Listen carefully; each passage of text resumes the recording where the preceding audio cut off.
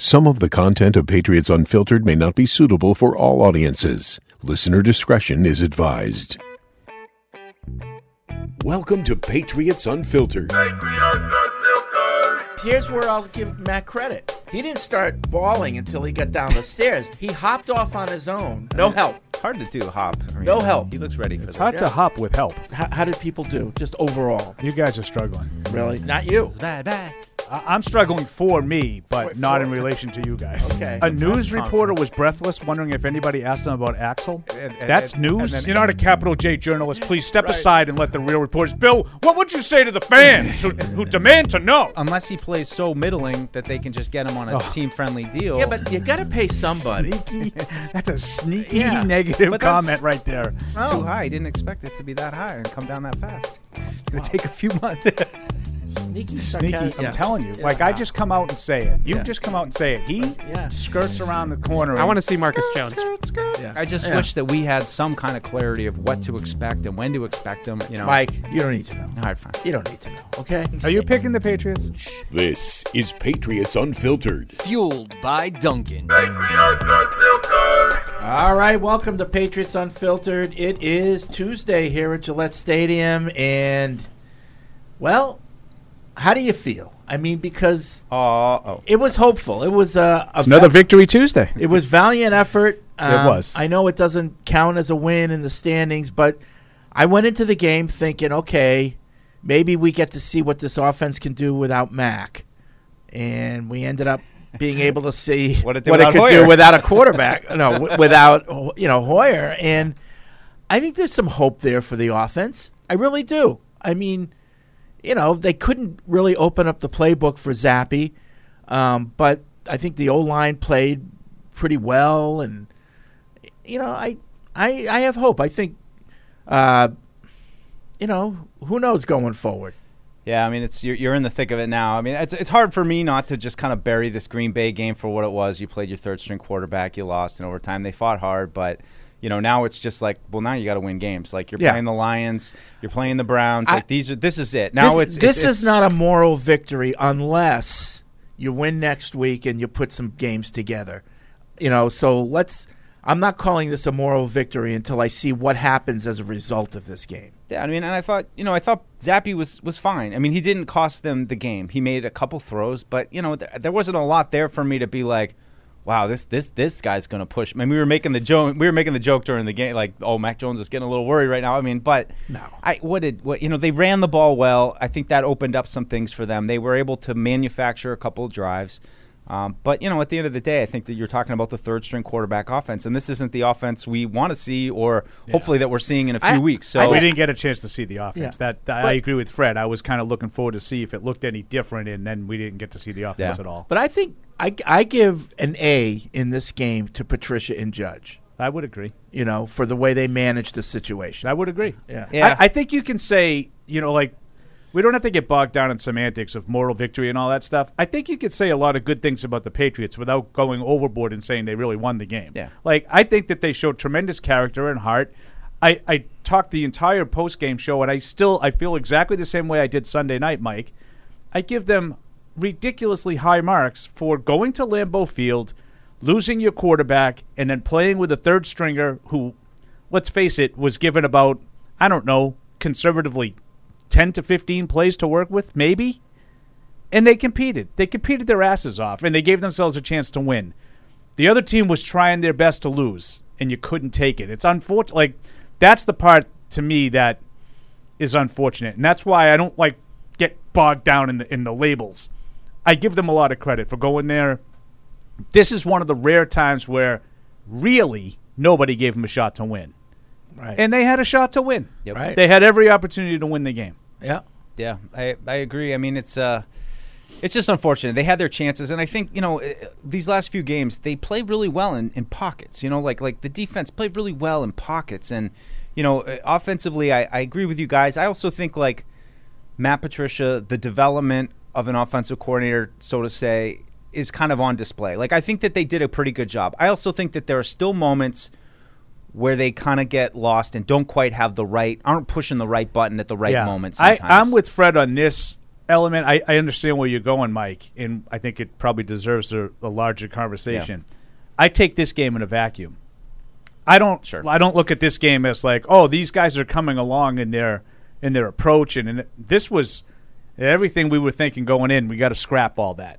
We got to take this kid by the hand, and the three of us, Belichick, Patricia, Judge, we got to band together, and we got to do whatever we can to get this guy through this game and still have a chance to win. And they did that. They took the ball out of his hands for the most part. I mean, he only threw 15 passes. Most of those were basically in obvious run situations where, it's run for 5, run for 11, here's a hard play action, we're gonna pop one on you. And they worked. They did a good job twice, I thought, of scheming up, chunk plays, 20-plus yard plays, one of them for the Parker touchdown. So I'm with Fred. I give Patricia and Judge, I've been critical of them, but I'll give them a lot of credit in this game because it's not easy to go into a game like that and have to completely scrap everything that you wanted to do because, it wouldn't have been fair to Zappy to just say we can just run our offense like we normally would. Yeah.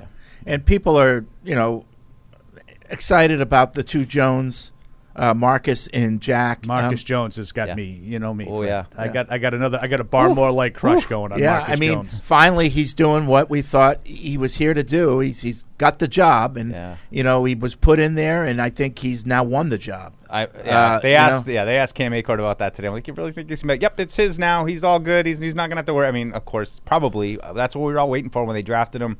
Every single one, I felt like he got a little more than you could have maybe expected as an average. Yeah, he gets up returner. there quick. The 20-yarder in overtime where you get to the 50. I mean, it's exciting. I think they need it's a game-winning play. Yeah, they need those kind of impact playmakers, and it's about damn time with Marcus Jones. Get him out there and let him do it. And we like the confidence that Jack Jones is showing.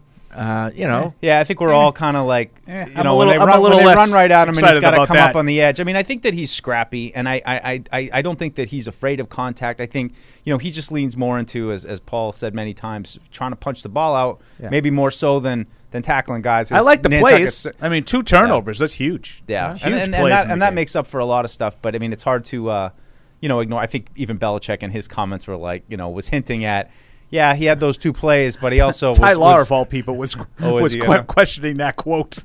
And Ty Law, as you know, Fred, never met a challenge that he didn't think that he could meet. Yeah, but I think Marcus Jones is – people are excited about Jack for obvious reasons, but I think Marcus Jones is where it's at right now. As far as player that I'm most excited to bring a dynamic element without anything that I'm thinking at this point, he could give you have a weakness. Strange is holding his own. If we can get Thornton in there, it's a pretty good draft class. Strange definitely holding his own. Yeah, Strange definitely holding his own. Ran behind him a lot. Jack Jones played a game, and Marcus Jones returned 2 punts. Zappy, pretty good draft class. You nailed them all.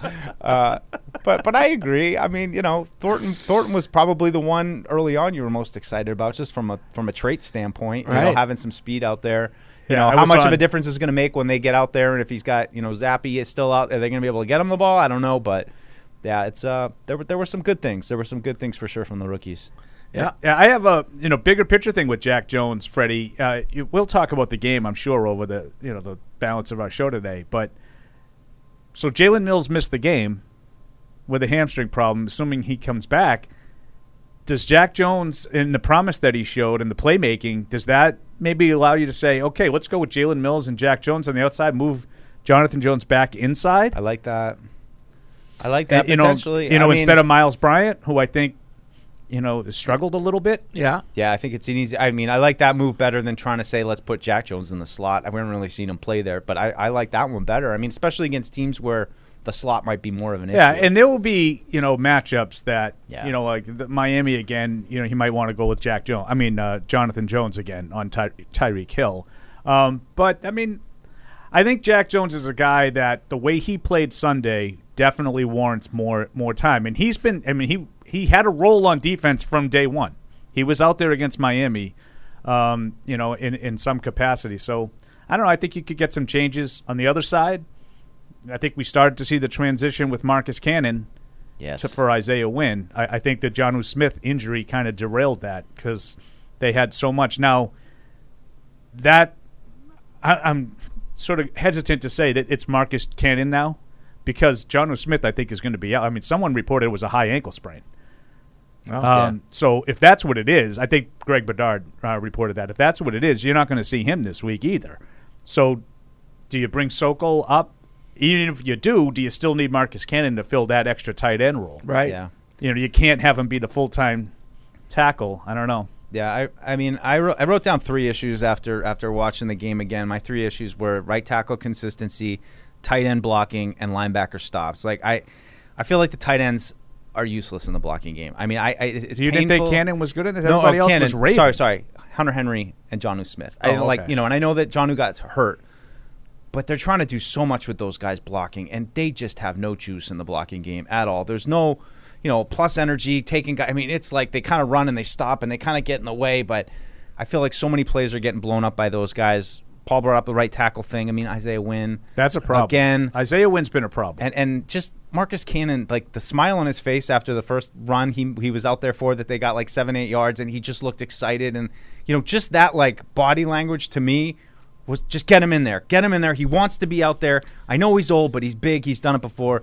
My last one of the linebackers, like I just and I just was reading Evan's thing, and he pointed out something similar. Just Juwan Bentley, I don't get it. Like they seem to run him into the line, and then the guy goes through the hole next to him. And this is the fear that Mike and I... He's too close. He doesn't have a chance to see what's diagnosed. This is the fear that Mike and I were trying to talk about heading into the season through the summer. It was like, Mack Wilson.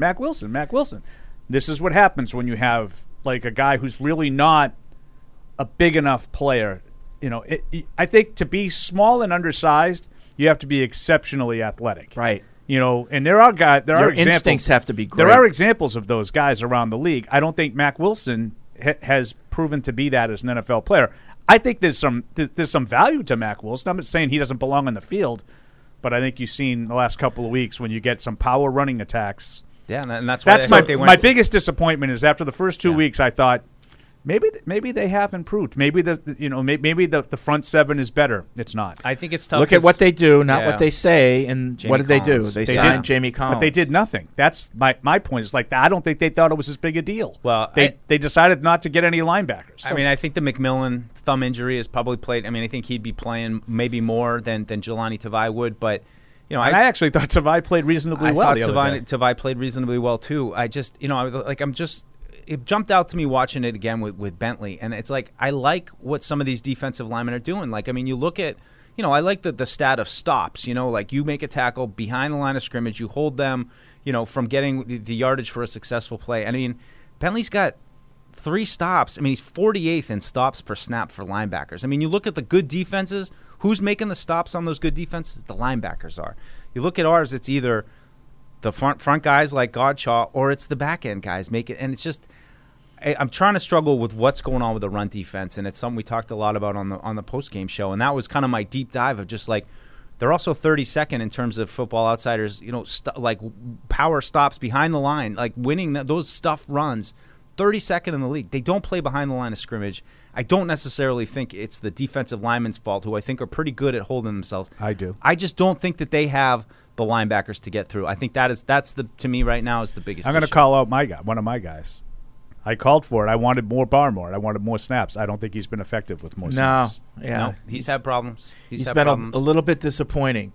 Yeah. Yeah, and I'm not, again, doesn't mean that he's not still a really good player. Doesn't mean he's not going to still be, a force going forward. I just think that their run defense, it's the entirety of the front seven. It's not just on linebackers. Like the front seven gets moved off the ball on a consistent basis, and that's through these 2 games have been a problem to me. And I even go back to the Miami game, the short yardage plays. They were able to run for first downs in that game. When they wanted to line it up and run it, they were able to, even though they didn't have big numbers in that game. Pittsburgh was the one game that I thought they played really well. I'm gonna disagree with you, though, Paul. I don't think that. I mean, I think they do. They have their moments, but I think that generally, Godshaw, Carl Davis, Lawrence. I think Carl Davis is pretty good. He might be their best one. I have no use for it, and Barmore ended up on his back more times in that game than I ever remember seeing.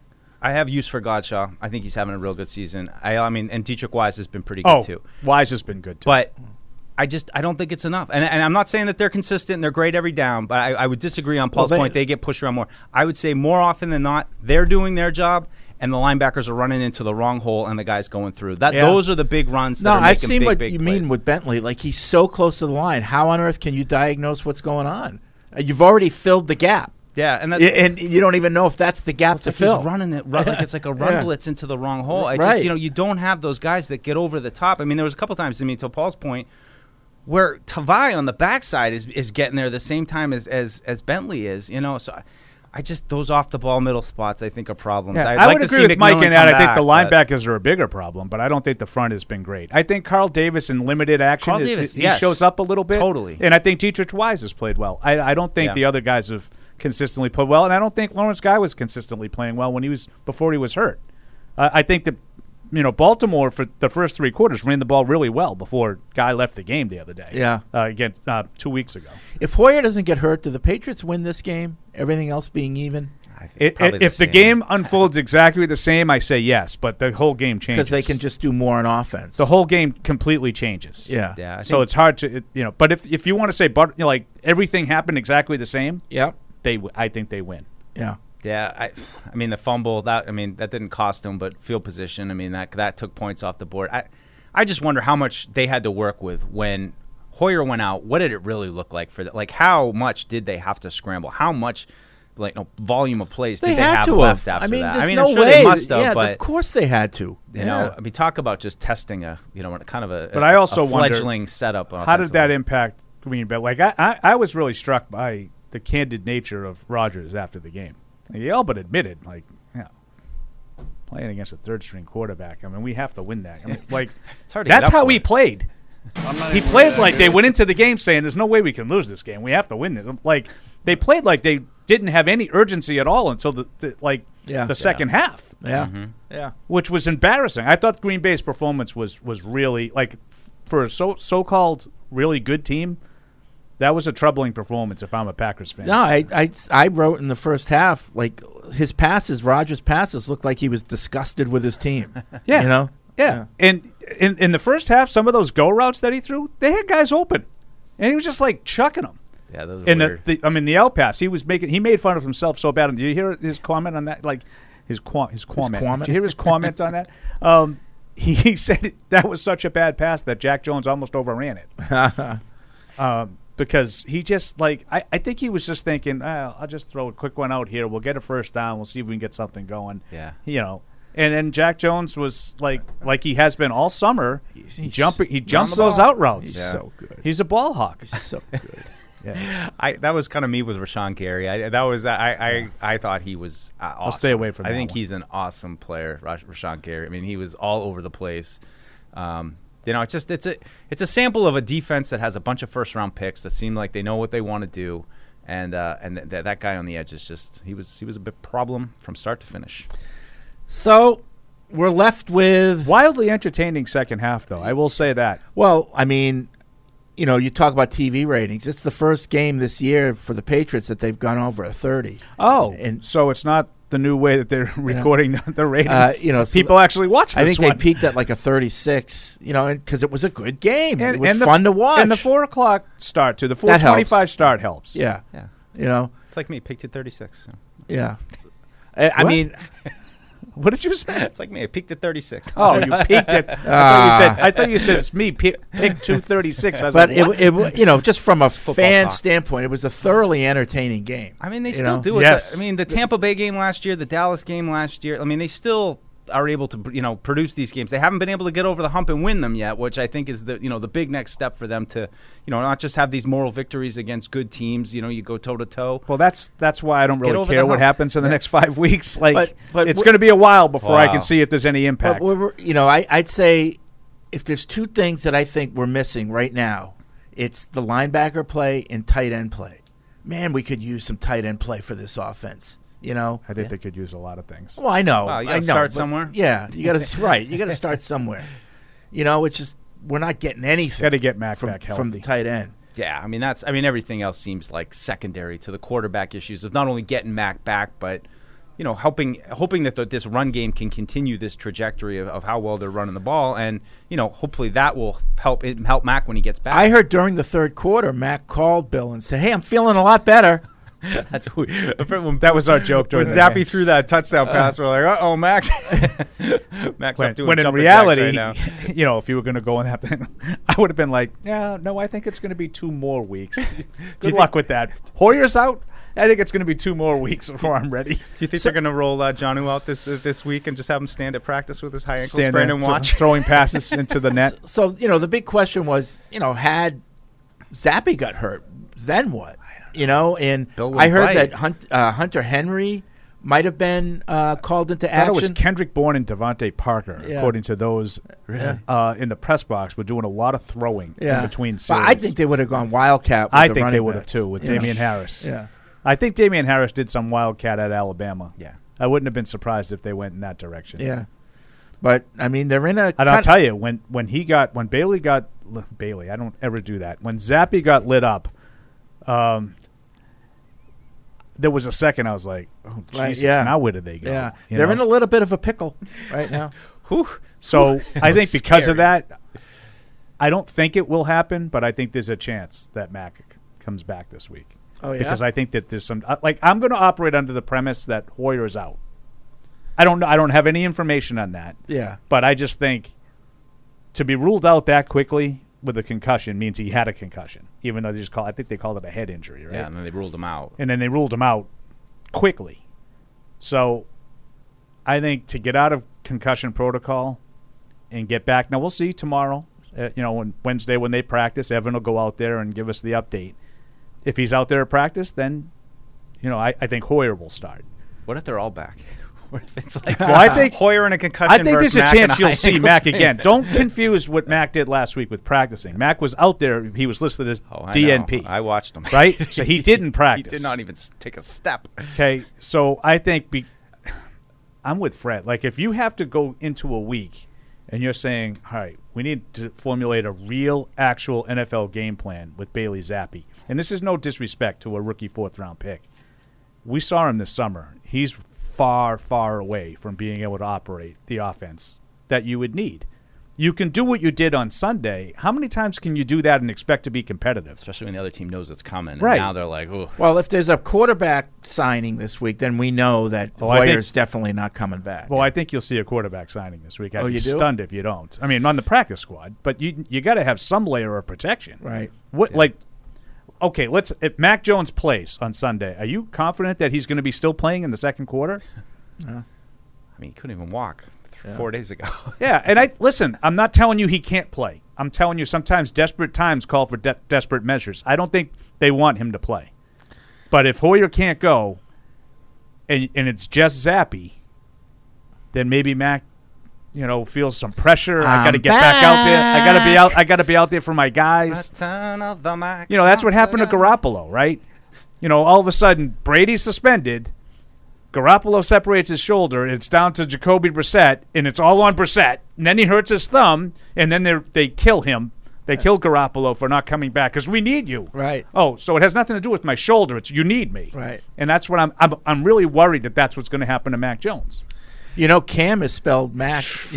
Mac spelled backwards. Oh, please McClellan. no. I'd rather put Harris back there and Wildcat the whole game. But I was just thinking, if you needed a quarterback who, you're not really going to run your playbook, Cam's kind of, he could just run Wildcat. He could run option. You thought the playbook Can changed we last not? time, Cam. Can we not? All right. Didn't we have the last couple of years? We've had a couple. I know, like the Jake Dolegala. We talked about him a little bit on Sunday. Did we have around. Garrett Gilbert? Was he here But then recently? he got signed to Washington. Right? That Yeah, was he like had to play a during- game for Washington. Yeah. So there's been a couple guys that have been around. So I would see if one of those guys is interested. I was a little surprised that we didn't hear about a workout yesterday, but we'll see. How about that guy Chad that worked out recently for one of? the Oh, mustache. Yeah. Kind of look like Eli Manning. No thanks. Did you hear him last night? There was a streaker in the Rams game. I heard. And they're making fun of him. Bobby Wagner just drills the guy, and Peyton's like, "That's it, Bobby. Good job by Wagner there." And then Eli, just like with that deadpan, really undertone, he's like, I mean, if you're gonna streak, right? You streak, right? You strip. You go naked. You go full throttle. Oh, was it? They weren't fully. They weren't. He goes, go full throttle. What are we doing here? He goes. Oh my god! Was the guy in Super Bowl 38 that Chatham was he butt naked? No, he had like he socks had and like shoes on, didn't Didn't he have like a body hat? sock kind of thing? no, on? he had That like was a something over like his a package? jock, but it was with clear plastic, so it looked from behind like he was wearing But you nothing, couldn't but see he his junk. was covered up. His junk was covered I was so up. far away, Mike. I don't really know. Fred, Well, I Fred had would the- have the to- Fred auxiliary would have Of to- course, I was zeroed in on it. What's going on? I actually was next to Fred at that time. I was in the real press before box you for got- that one. Back when they still let you up there. Yeah. Yeah. Matt Chatham's claim to fame. That's it. Smoked them. Yep. He did smoke him. He did a good job on that one. 855 Hasn't stopped PATS 500 smoking is the Ace Ticket hotline. 855 Worried PATS about him. 500 is the kind of a weird Sunday. A lot of close games, a lot of comebacks. Yeah. You know, it looked like the Bills were going to lose, and then they just came right back and Baltimore won that going game. going for it on fourth down. Yeah. What was weird for me was Mike and I were watching all the 1 o'clock games on Red Zone, and every game seemed to be in the same like ridiculously dreary conditions. And all of a sudden, we go to Lambeau Field, and it was like a spotlight was on Green Bay. And, Yeah. like the sun was out. It was beautifully like the field was immaculate. You're watching the game at like Heinz Field. The field already looks like they had three world wars took place there. Philadelphia, Baltimore. I think the Giants game was at MetLife. It was like driving rain and wind. It was awful conditions, and it just was the most picturesque sight. It was pristine. Yes, Yeah. like am I overstating that the field looked That field- absolutely beautiful on TV? To the point where I said, is this real grass? And I looked it up. It's a hybrid grass. It's grass in some synthetic that they weave together. Sense of me. But it looked Just smoked the bejesus out of it. it was perfect, that field. Hybrid. Bluegrass. What did you Smoked get the to eat? bejesus What out did you eat? What did you eat in Wisconsin? I went to Lombardi's. It was in the hotel. I just sat at the bar and ate there. Nothing special. You just went to the hotel bar, It was Lombardi's, a steakhouse. It's nice. Fred. Yeah. We walked around. I went to a cigar bar and watched a little college football before dinner. No. All right. Yeah. That was good. Oh, cheese. You gotta get the cheese. Nah, I don't need that. Yeah. Curd. Yeah. Well, But I know that's true. The You young, are the young, trying. the young kids went bar hopping. We stayed at in Appleton, and it's like a nice strip of stores, restaurants, and bars, and so they went bar hopping. But I can't do that anymore. No. We're snoring by 9:30, Fred. Yeah. That's the old guys. Yeah. What? I was asleep. So We went out in Appleton before. That was a long time ago, though. Yeah. That was like 06. Yeah. That was the 35-0 game. Yeah. Aaron Rodgers. No. Oh. Well, Brett Favre played like a serious Right. Was he to hurt? keep his fraudulent streak going. Yeah. I remember that one. So all right. Yeah. So any other NFL things you wanted to bring up, or Just Jamie Collins yeah. back. I mean, that's Practice we squad. talked about that a little bit on the practice squad. Harvey Longy released. We'll see what happens. Cannon did revert to the practice squad, but I feel like that could be a promotion to active roster. I think they still have a spot with Kajust going on IR last week, so I don't think anybody would really question that move of bringing him back. And it's just a question of is Isaiah Wynn then ready to play that kind of like third tackle tight end kind of spot? Can he do that? I'm sure he can, but yeah. I don't know. I'd feel a little bit better about the right side of the line if Cannon gets in there. I mean, the Lions, who here are we the go. Patriots' next opponent, 45 points and a loss. They're leading the league in points scored and leading the league in points allowed. In a bad way. Fast Yeah. and loose. I Yeah. mean, it just it's like part of me thinks like, well, the old Patriots would always kind of beat a team like this, but I also just think like this is a team that isn't really a team you can pin down. Like, I mean, you might get them, but they just don't really seem to care. They'll score 35 and they'll give up 37. I mean, it's just you don't really know what to expect from them, and I feel like that's a little bit dangerous. We'll see. I mean, I think the big part of it is St. Brown and Swift. If those two guys can come back and give that offense a boost. I mean, they scored all those points without those two guys, probably their best players. So I think they Yeah, have. it doesn't a good, sound like the offense needs a boost. Yeah, It sounds I think like the I think defense they have does. a good offense. I do, but I do wonder also if I know Philadelphia. Most of the second half, they were down 2 scores. To their credit, they kept fighting back, 38-35. The Seattle game, most of the second half, they were down 2 scores. Again, to their credit, they kept fighting back, 48-45. Now, the other games that they had, they won a game that they scored like 32 or something like that, and 36, actually, 36-27. They beat Washington. So that's, I mean, they won a game and they scored 36. And the other game was 28-24 against Minnesota. Good stuff. So I do think they have a good offense, but I wonder if maybe it's a little inflated in that they're behind in the second half of some of these games. They have good players, so they're able to make some plays in situations where maybe the defense is a little different. Yeah. I don't know. I haven't watched the games closely. That's very superficial, but Mike's right.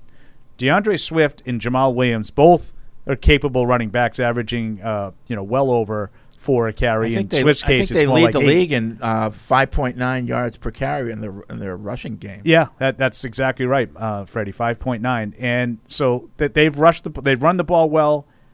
St. Brown has been as productive as virtually any receiver not named Cooper Kupp. Yeah, right. 23 catches in 3 games is that's no joke. 8 catches a game.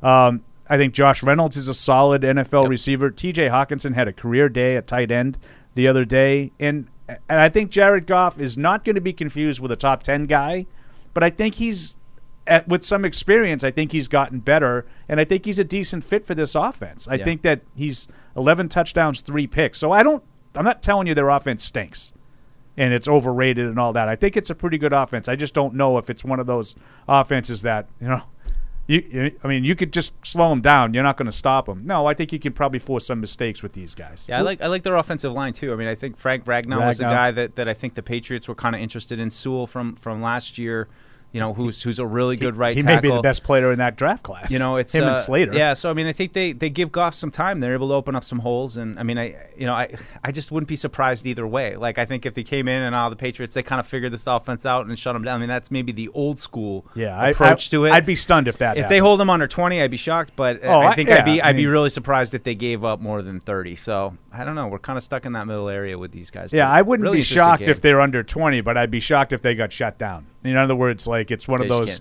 212 yards of offense and 12 points. I'd be shocked if it was one of those days. All right, 855-PATS-500 is the Ace Ticket hotline. Web radio at patriots.com is the email address. Let's turn to our listeners, see what they have to say. Patty's in Agawam on the Ace Ticket hotline. What's up, Patty? What's up, gentlemen? Hey.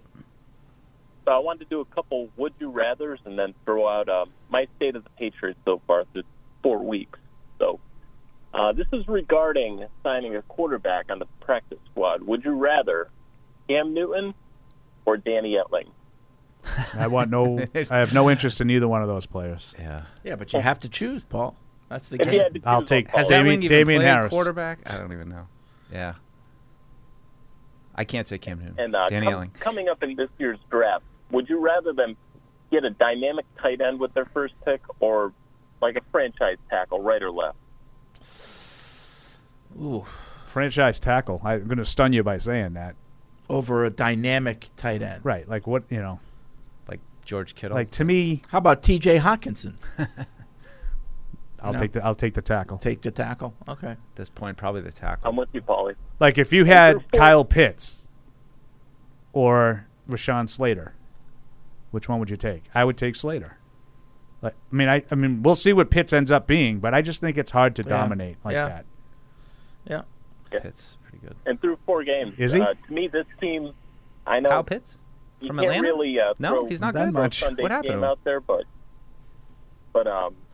through 4 games at least, this team looks like a reasonable facsimile of last year's team, and I'm just hoping that when Mac is back and towards the end of the year that we actually see them start beating some of these better teams in the league. Hopefully they pull out a win against Miami and can steal one against Buffalo, but at least through 4 weeks, it kind of looks the same as last year. And well, that's all I got, Kate. Okay. I mean, I think this year could be better than last year if Mac kept playing and progressed. It's all about Mac. But wouldn't you say through the 3 games that he played, it looked very similar to last year? Because I would kind of agree with Patty on that. Yeah, I would say so. Generally. Yeah. I mean, it's not really hard to see this season looking a lot like last year with the games the way they've lined up, and I think that's the question that last month of the season, those last 6-8 games. How can they, beat those good teams? That's the big one. Let's go to Tyler in Connecticut. What's up, Tyler? Hey, guys. How you doing? Good. Hey. So, first time calling. I've been listening since 2019. I appreciate all the insight you guys give us on the Patriots. My question is about injuries. Have the Patriots always been like this as far as not giving a straight answer on injuries? I mean, I go on NFL Network and I see the next day teams saying statuses of players the next day. Is this a tactic of Bill Belichick or something that he's always done? Every team's a little different. I've seen coaches like bring out their team doctor and actually have him answer questions in the extreme of what we do, and it's always been like that. There was I remember when Parcells was here, we got tagged a fine for not putting something accurately on the injury report, and after that, like, they went overboard the other way. They listed everybody. Belichick has done. Belichick's done the same thing. They do the absolute minimum always. Yeah, they've always been somewhat limited with their information regarding injuries. I feel like I saw it more this season with Tyquan Thornton and Ty Montgomery, and I wasn't too sure how that works. And Belichick got that from Parcells. He did. Parcells famously said, "I'm in the business of getting information, not giving it." So it was always the bare minimum. Fair enough. My last question for you guys: the rookie running backs. I know Harris is on the practice squad. Pierre Strong, I see him on the sideline sitting there. You guys think he'll get in there at all this season? I mean, right now you don't need him. I hear that on the blog. Okay, now we need to get Strong involved. No, we don't. We don't need to do that. Isn't the whole point of splitting the carries between Harris and Stevenson so you don't need another guy? Right, right. Like, he's there, and it's good that he's there because probably one of them's going to get dinged up at some point. Then if that happens, then you'll use him. You'll need somebody. But Montgomery might be back by that point. Thanks, too. Tyler. Right. Yeah, but like, it's always. Like, okay, we've got these guys. Now let's get this guy. Yeah, and listen, we have to play with all our toys. He's just a rookie. He's coming out of 1AA. I'm willing to be patient. I haven't really seen anything from Pierre Strong yet. No. It doesn't mean, like you made a point earlier in the show, Freddie. Cole Strange is starting. Jack Jones and Marcus Jones both had good contributions on Sunday, and Bailey Zappi stepped off the bench and did enough to put you in position that you had a chance. It's a pretty good draft class. Yeah. It's shaping up as a pretty good draft class. It's a long way to go. Thornton's the MVP who never played. Right. Yeah. He'll get better and better as the weeks go by. But, I think there's this desire that, like, every guy's got to be great. And, we're wasting this opportunity. Pierre Strong really didn't do a lot in training camp. What was your feeling on James White when he was here his rookie year? And didn't really play, but did you have any did he show anything? I thought he looked good I thought he looked good in the summer, but he didn't get any chances to play. But he was also behind. The difference to me is he was behind an established guy at that spot, whereas the opportunity is there for the taking if he has the ability to be a third down guy. There's no one here. Yeah, there's no James White, there's no Brandon Bolden, and now there's no Ty Montgomery. There's an opportunity if he was willing, if he was able to fill that. Yeah, I think it's just one of the bigger surprises for me from the summer was just not really ever seeing anything out of either of those guys that, gave you pause. I mean, I would think even with like Ridley and Vereen when they came in, or, that's why I asked about James White. I don't really remember him in the preseason, but at least you knew out of the gate that, all right, there's something there. I don't really know I like the James White draft pick, so I think I'm kind of a little biased on that. Maybe I saw more than was really there on the positive side, because you know how I am. I have my pets both ways. And I'll admit that I'm too harsh on guys that I initially write off. So I'll gladly admit that sometimes my biases work for and against me.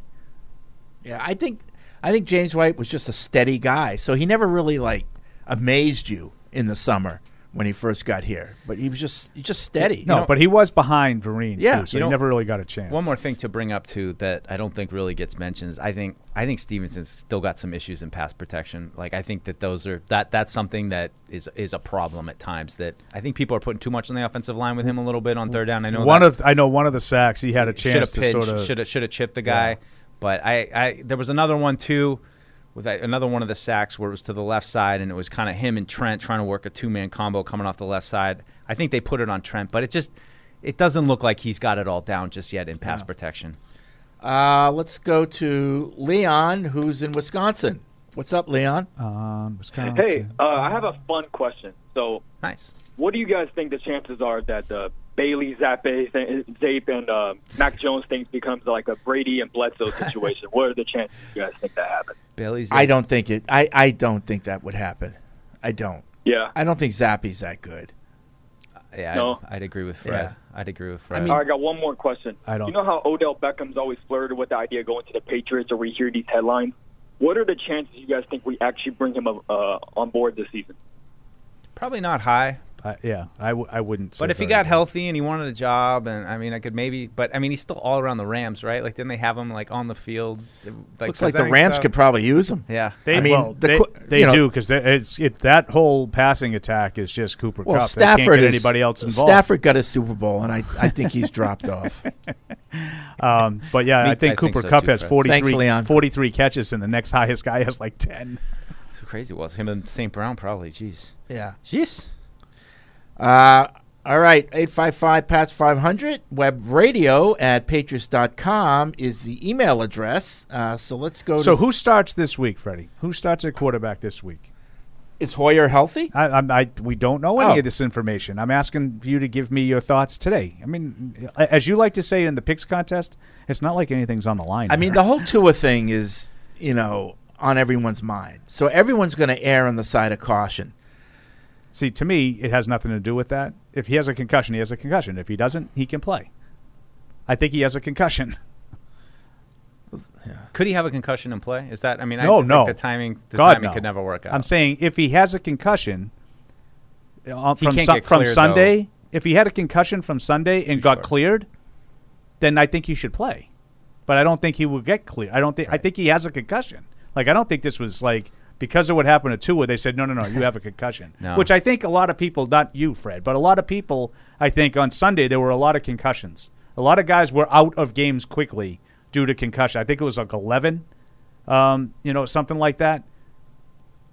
I don't just think that that's an overreaction to what happened to Tua. But, I think that's part of it, but I don't think it's just an overreaction. You either have a concussion or you don't. Well, it's funny because, like, they've been touting, over the last X amount of years, concussions have gone down because of the safety measures. Right. Is that why? Blind Is eye. that why they've gone down? I also loved the stats that came out in the summer with those Guardian caps. Oh yeah. Touting how few, because they were comparing training camp to training camp. Well, do you think it has anything to do with the fact that I don't know? I watched every Patriots practice. I never saw them hit. Right. So it's probably hard to get a concussion when you're not hitting anymore in training camp. Right. It does say a dozen players this Sunday. 12. Yeah, and again, I know a concussion's a hard thing to diagnose. Like, it's not a broken bone, is the old cliche, right? You can't just put an X-ray up and say, oh, yep, concussion.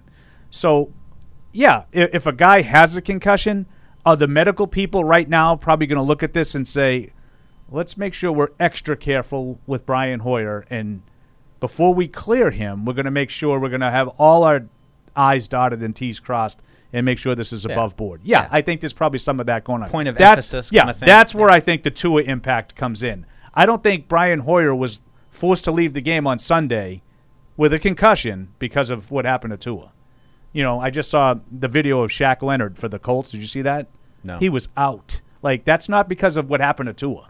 No, but that he wasn't allowed to come back in the game. But Tyrod I think he Taylor was knocked went out. down and he left the ball he was limp. His body was like he had lost the ball. Yeah. But if someone did this week what Tua did last, 2 weeks ago, he'd be out. Yeah. Because now it's like, I don't care what the protocol Right. is. Let's make sure. Correct. This guy's wobbling all over the place. Correct. So- Whereas Brian Hoyer immediately went off the field himself and went right to the tent. Yeah. And then quickly from the tent to the locker room. Yeah. Just So a little- then I we got think some information. I think Zappy Just will. a little context. Go ahead. AJ McCarron's working out for the Giants today, so for the just Giants, showing yeah. you who's out there. Yeah, I wouldn't be surprised to hear a name attached to the Patriots at some point soon. Because I think whether Mac Jones, Brian Hoyer, and let's just say all three of them are healthy, it's tenuous, right? Yeah. Like if Mac Jones is able to play on Sunday, can you go into that game saying that I'm pretty sure he'll still be playing in the second quarter? Right. I got to see him jog out And, first. and Brian Hoyer, you don't have any idea probably now if he's going to – I mean, unless he's already out of protocol, which I think is highly unlikely. And has Hoyer had a concussion history in the past? I don't know. Needed to make a dive on that. I feel like he has.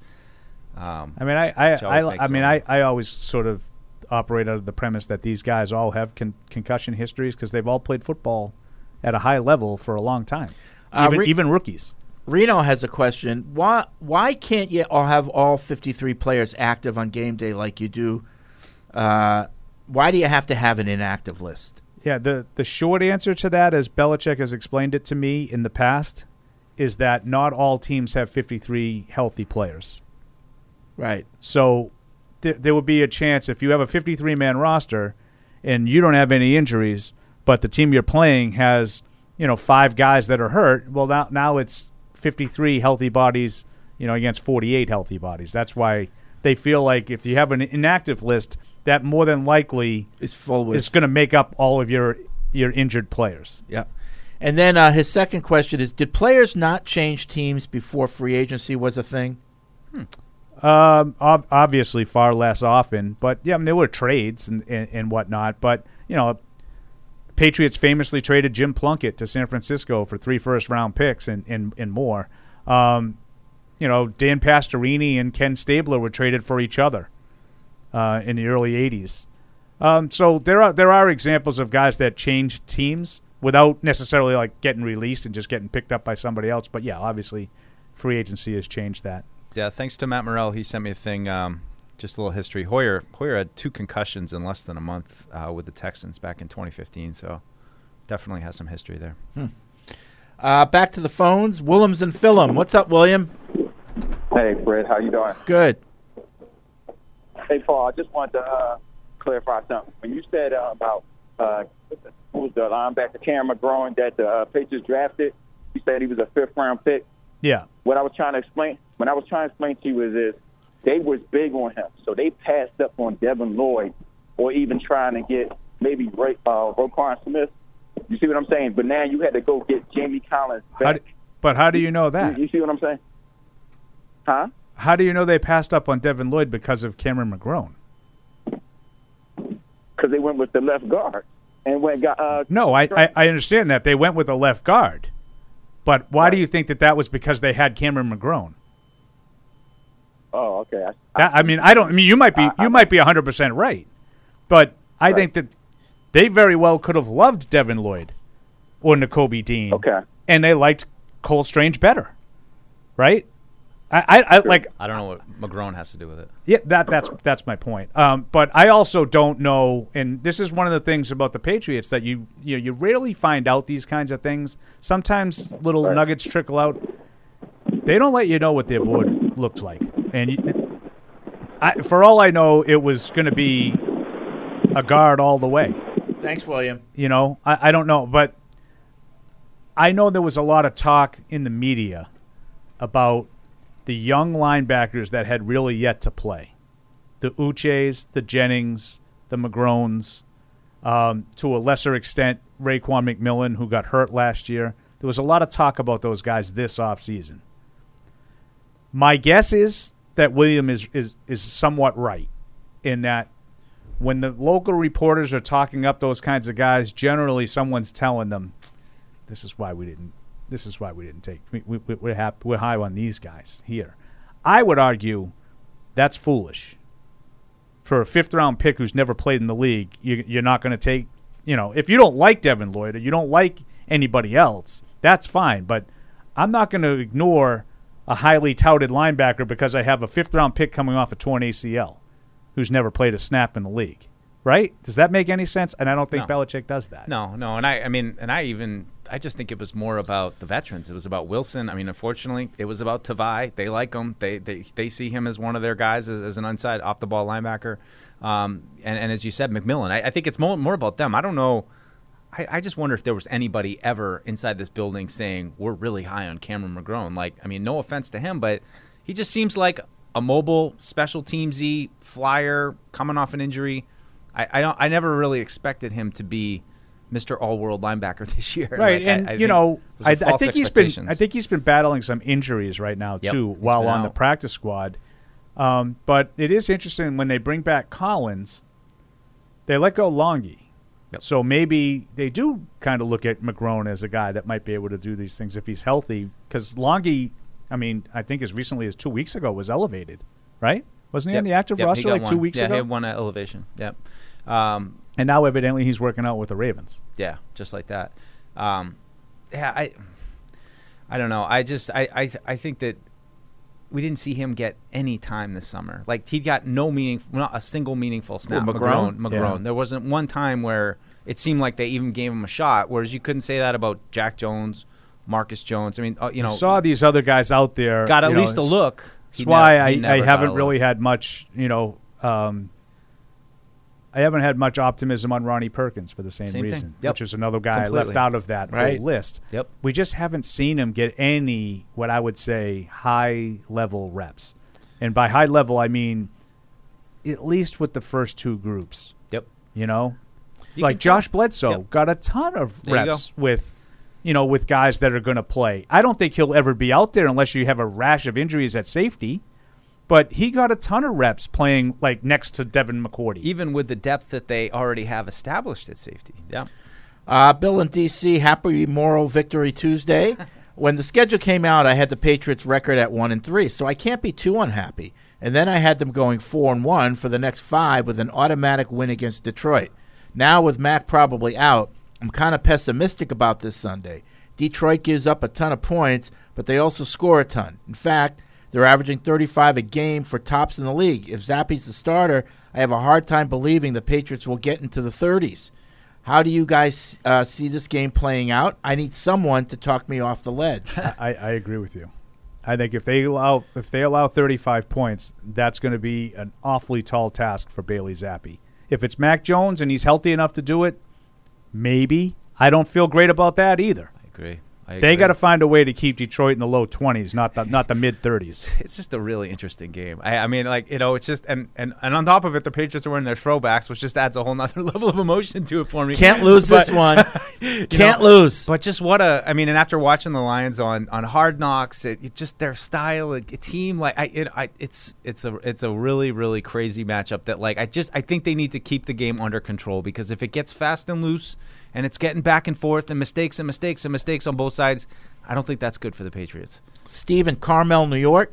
The game reminded me a lot of Dallas from last year. Had chances to win both, gave up brutal 3rd and longs, and should have beaten the more talented team, but didn't. I agree. I digress. 2 questions. What former Patriots defensive back does Jack Jones remind you of? Second question for Paul or Mike. In the postgame show, what is the what happened from the bad list and the you all right guy from the injured clips from? Well, that's the you all right guy is from Sandler movie. Yeah, that's my boy. That's my boy. With what happened? I'm not sure what happened. That it might have been from A Mighty Wind. That was one of the Christopher Guest movies. I'm blanking on his name. The famous actor that was one of his bits. But sorry, what was the first question? What defensive former back? Defensive back does Jack Jones remind you of? Somebody who's small and scrappy. I don't know. I mean, he feels like one of those Terrence Wheatley type guys. I mean, I don't know. I'm just throwing at a guy who was a little bit small, but yeah, he is. Yeah, that's not bad. But is around the ball a lot. I don't know. Yeah, I don't know. Is there anybody? I mean, Ellis Hobbs a little bit, maybe. I was going to say Hobbs, maybe a little. Okay. Yeah. Okay. I don't really have anyone that he reminds me of. It's very skinny.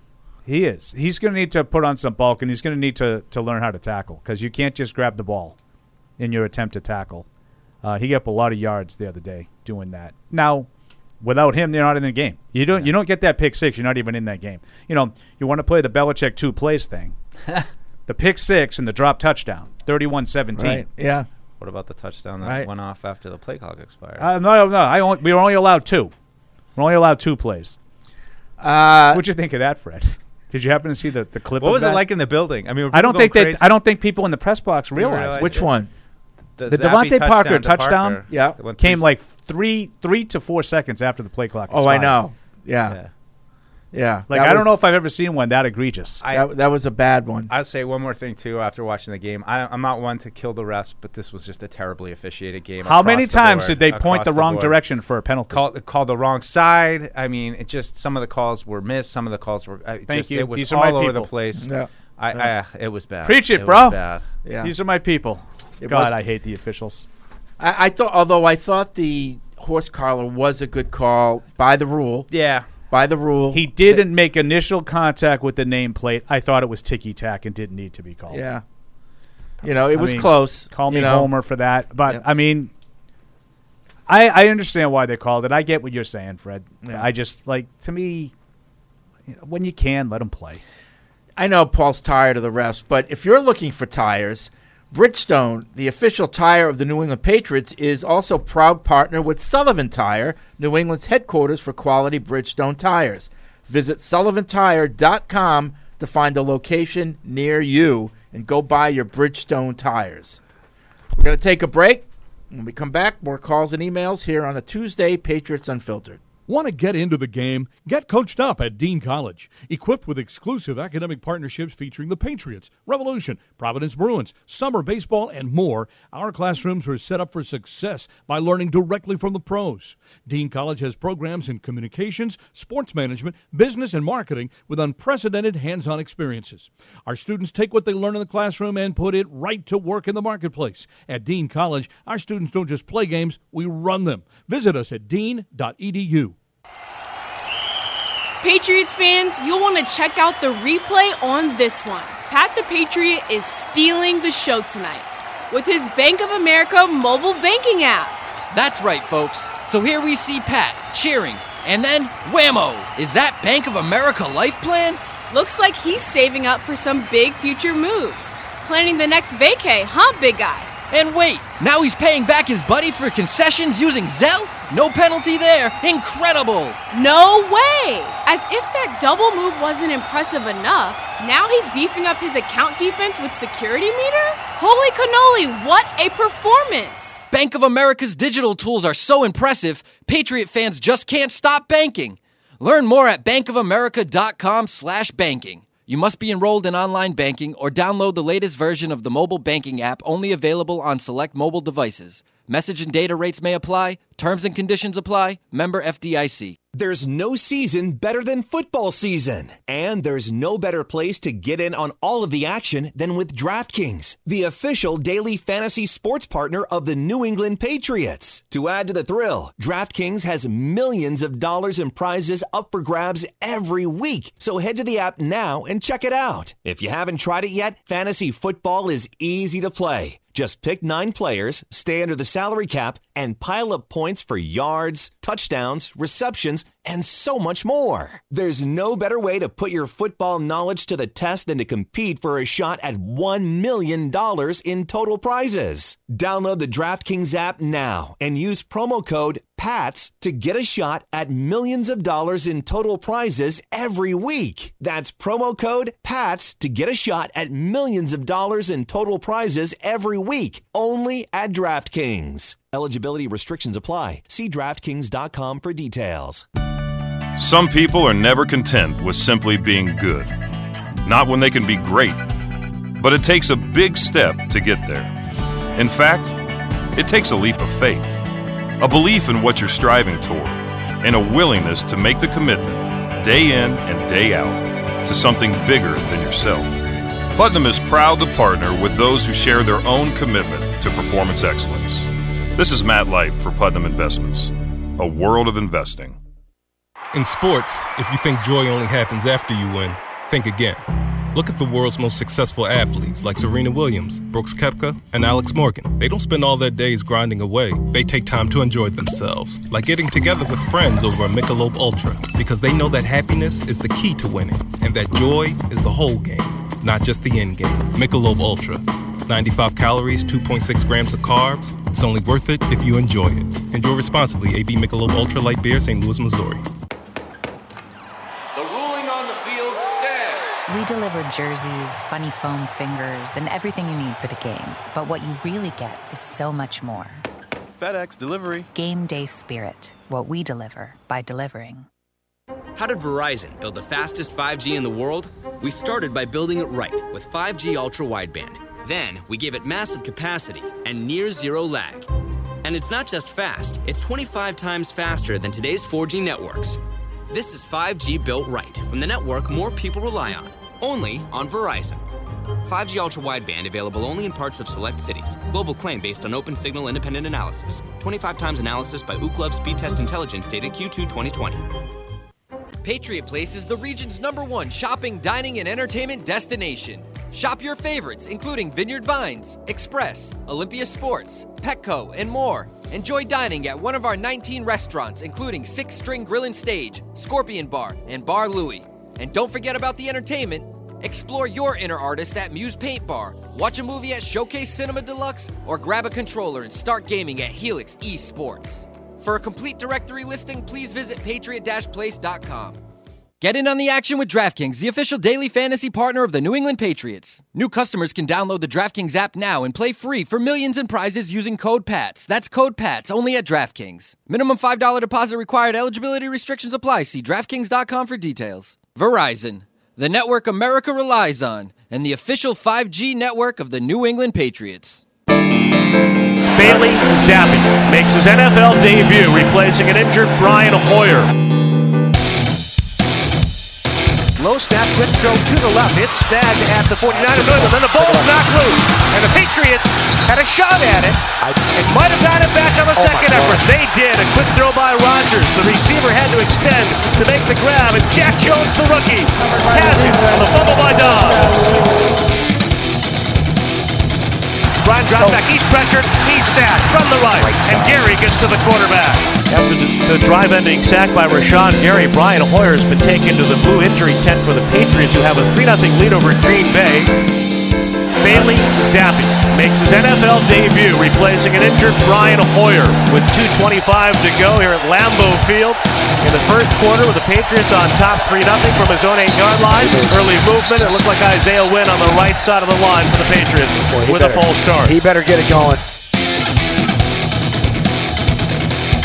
Watson in motion left-right. A give to him on the fly. Seam to the 15, to the 10, all alone to the end zone. Touchdown Green Bay. And a Lambeau lead into the front row. Zappi fires to the right flat, caught by little Jordan Humphrey with a stiff arm. He runs to the far side. And Stokes forces him wide of the boundary, but it's a nice pickup of 8. Bailey Zappi's first NFL completion. Patriots go to work with Bourne motioning left to right. That gets away the 3 receivers to the wide side right. The snap to Zappi. Hit by Gary from the right, and the quarterback goes down. And he's wrestling for the football. Second sack of the game by Rashawn Gary. He came in from the left side of the defense. Isaiah Wynn is a freaking turnstile right now. In a wrestling match for the football at the 30-yard line. Now 3rd down and 9. Rodgers fires to the near side. Intercepted along the near sideline. Jack Jones to the 20, to the 10. Pick 6. And a lead for the Patriots. Dillon to the right of Rodgers, takes the snap. Back to the pocket. Throws down the middle for Tunyon. Beats across the goal line with a catch. Touchdown Green Bay. Stevenson behind Zappi, who turns and play fakes. He stands in. He throws it to the right. Parker wide open at the 10, to the 5, to the end zone. Bailey Zappi with his first touchdown pass. And the Patriots regain the lead. Harris, hands on knees, the single back. He takes the handoff, started left, cut it back to the middle, into the end zone! Touchdown, Patriots! Meanwhile, Dobbs to the right. He draws Jonathan Jones. Aaron Jones off the right side of Rodgers. When that right tackle is set back a couple of yards off the ball. I'm telling you, Bob, he's in the backfield. Rodgers leans forward. He takes the snap. He throws it to the right. Back shoulder for Dobbs. Makes the catch. Touchdown, Green Bay. Zappi with a play fake. A deep drop by Bailey. Stands in. He's pressured. He's hit. He's dropped. Inside the 20. The coverage was there, and the Packers get to the young quarterback. With a sack by Jaron Reed, and then Rashawn Gary.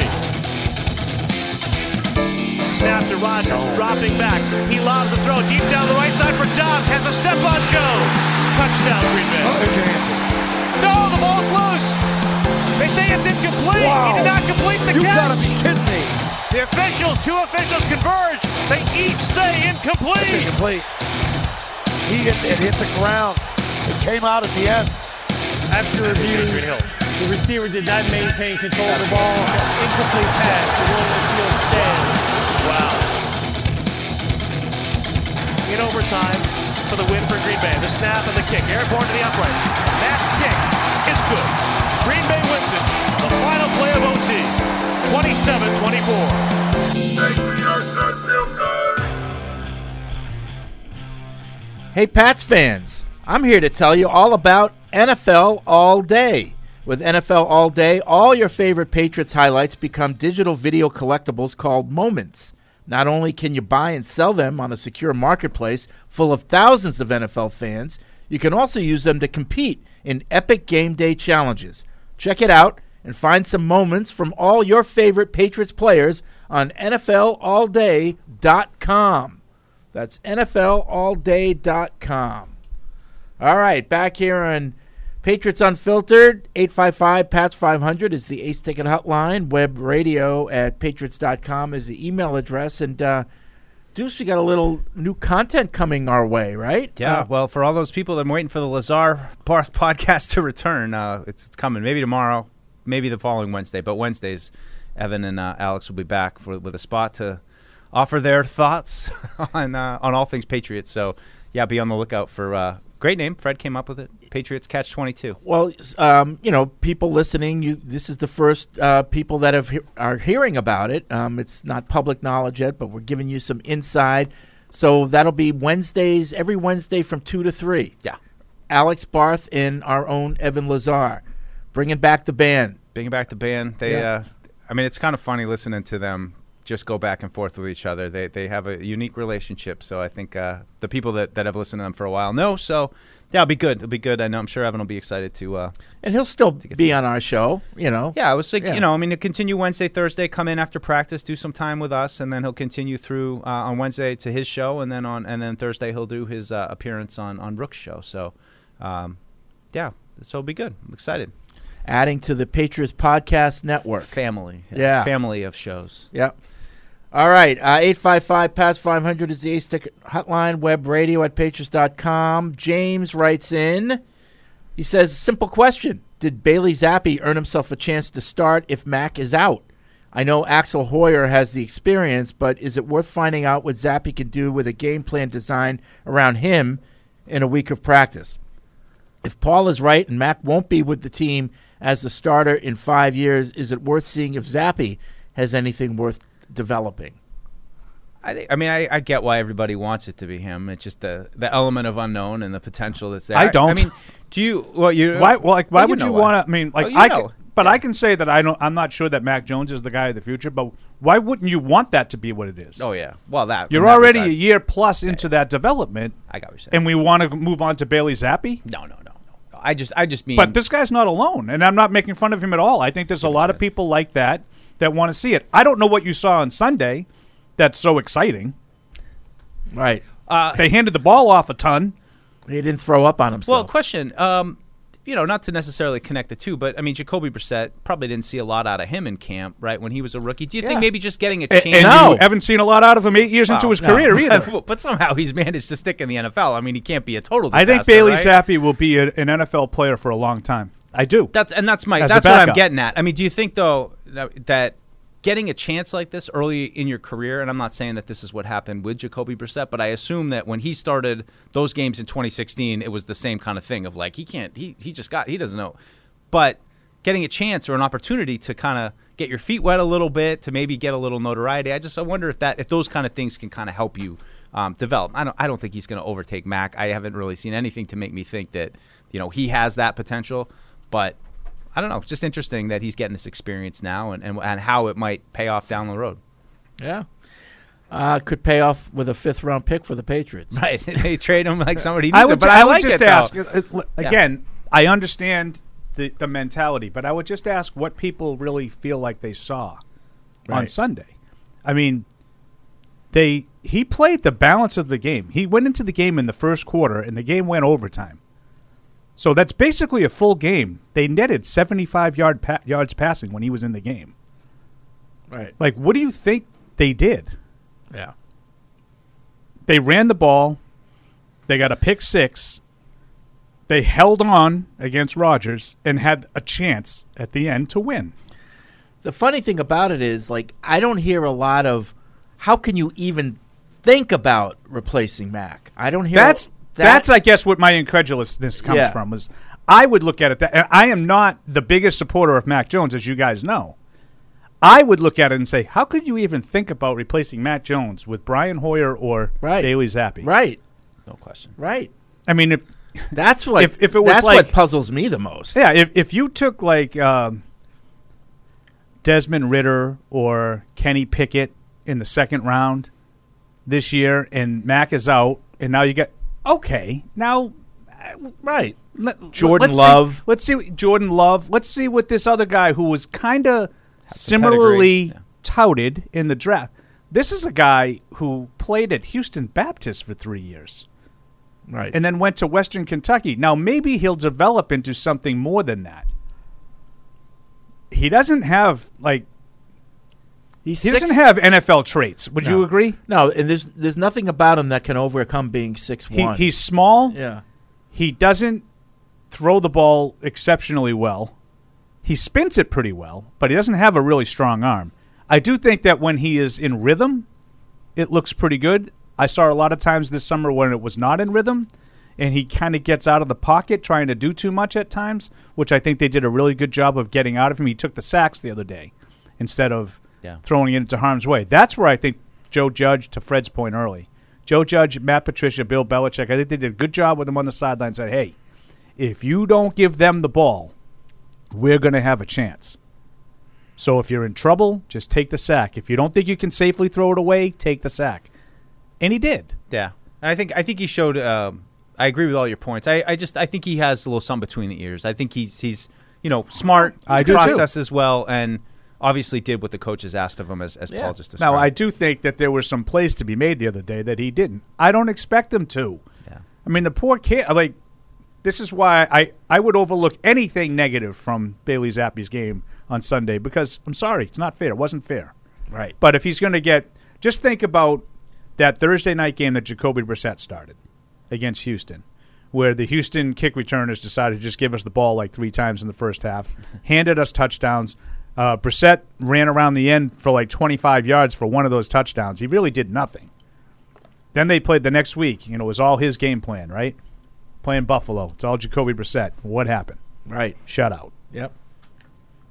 Because they asked him to play quarterback the second week as opposed to just stay out of the way the first week. Yep. Let's go to the Ace Ticket Hotline, 855-PATS-500. We'll start with John in Duxbury. Hey, John. Good afternoon, everybody. Hey, John.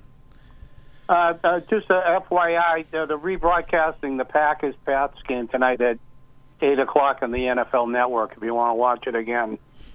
But I lived it.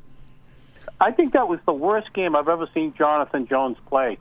He could have got beat, but he got beat for 1 touchdown.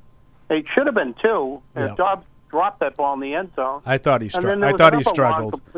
Long The long one let up. at the start of the second half, I'll give him a little bit of a pass because I thought he had pretty good coverage on that play. But Is that the one to Lazard? Yeah, 32-yarder down the sideline to That was a Lazard. big perfect pass. Yeah, and I thought he had good coverage. I don't think he had good coverage on the touchdown. He had terrible coverage on the drop touchdown. And he didn't, contrary to Tony Romo's belief, he didn't rip it away from him. Yeah, he didn't even give me the Sterling Moore. No. Mike. No. By the way, in fairness to Jacoby Brissett, I will add that he had that bad thumb. He did. In that Buffalo game. But still, point stands. You know what I mean? Yeah. And the other thing is, I listened to you and Mike on the post game, and maybe I tuned in late, so maybe I missed that. But when you were talking about players who played well, Hugh Don had a very good game. He had 5 tackles. He was on our list. Yep. He was. He was on the good list. I think all 3 of us had him on the list. Yeah. And that's rare that we all agree. The other thing, Paul, he did is on that interception, Jones's interception, he blew that guy out and gave him a clear path to the end zone. I think it was one of their wide receivers he took out of the play. He played well. He's played well so far. This is kind of like last year. He's got a burst. 4 sacks in 4 games. Fresh. He's fresh. He's played well. Yeah. Yeah. All right, that's all I got, boys. Take care. All right, and I even think, unlike last year, I thought there were times like he would have a sack and I didn't really notice him. This year, I think he's had a sack, and he's had 2 or 3 other times where he's been forcing the ball out quickly, making a play here or there. Yeah, he's been very good. His closing bursts kind of stuck out to me in a way that it didn't last year. Of just that, that extra last minute, he's getting close. He looks quick and in shape to me. Christian's in L.A. What's up, Christian? Okay. Hey, you guys. Turn down the internet. Yes, and then it's down. I know everyone's giving credit to Bailey and the team for really sort of coalescing around him. I want to talk about some of the stuff that happened at the end of the game that I thought was a little bit off.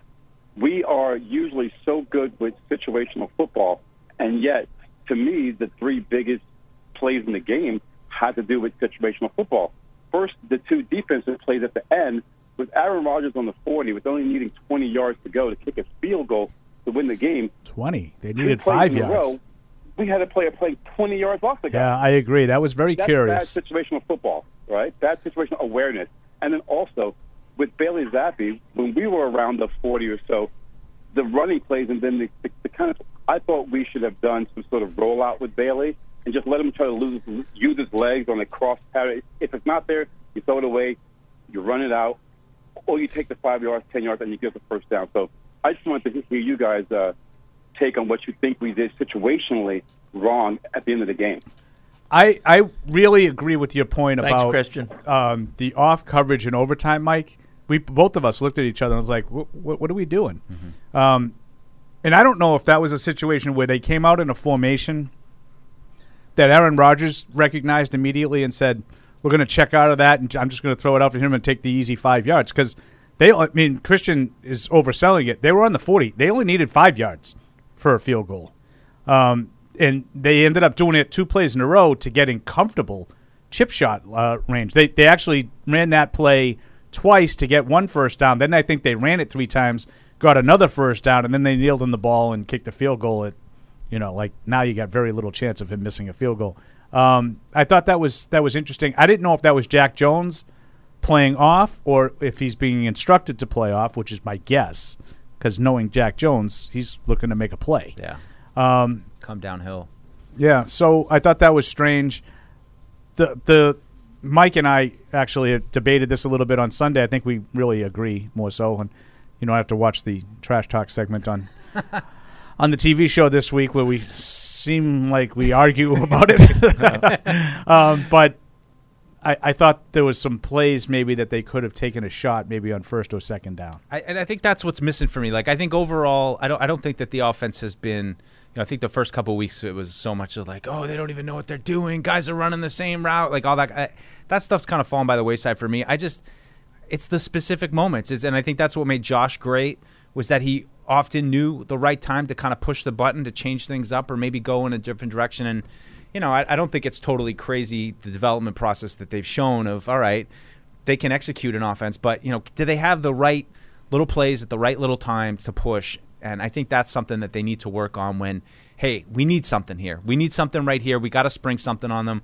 Finding more of those kind of plays. We didn't get to talk to you, in all seriousness, about this. Like, what were your feelings on that overtime possession?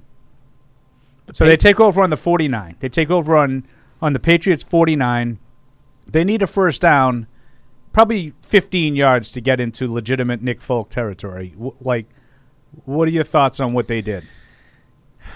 I have to be honest. I can't remember thinking, for really an instant, oh, the play calling's bad here. I'm not necessarily. I'm just talking about the approach in general. No, I just think they know what they could do, and I think they were playing conservative, but I don't think they felt they had a choice, and I couldn't really disagree.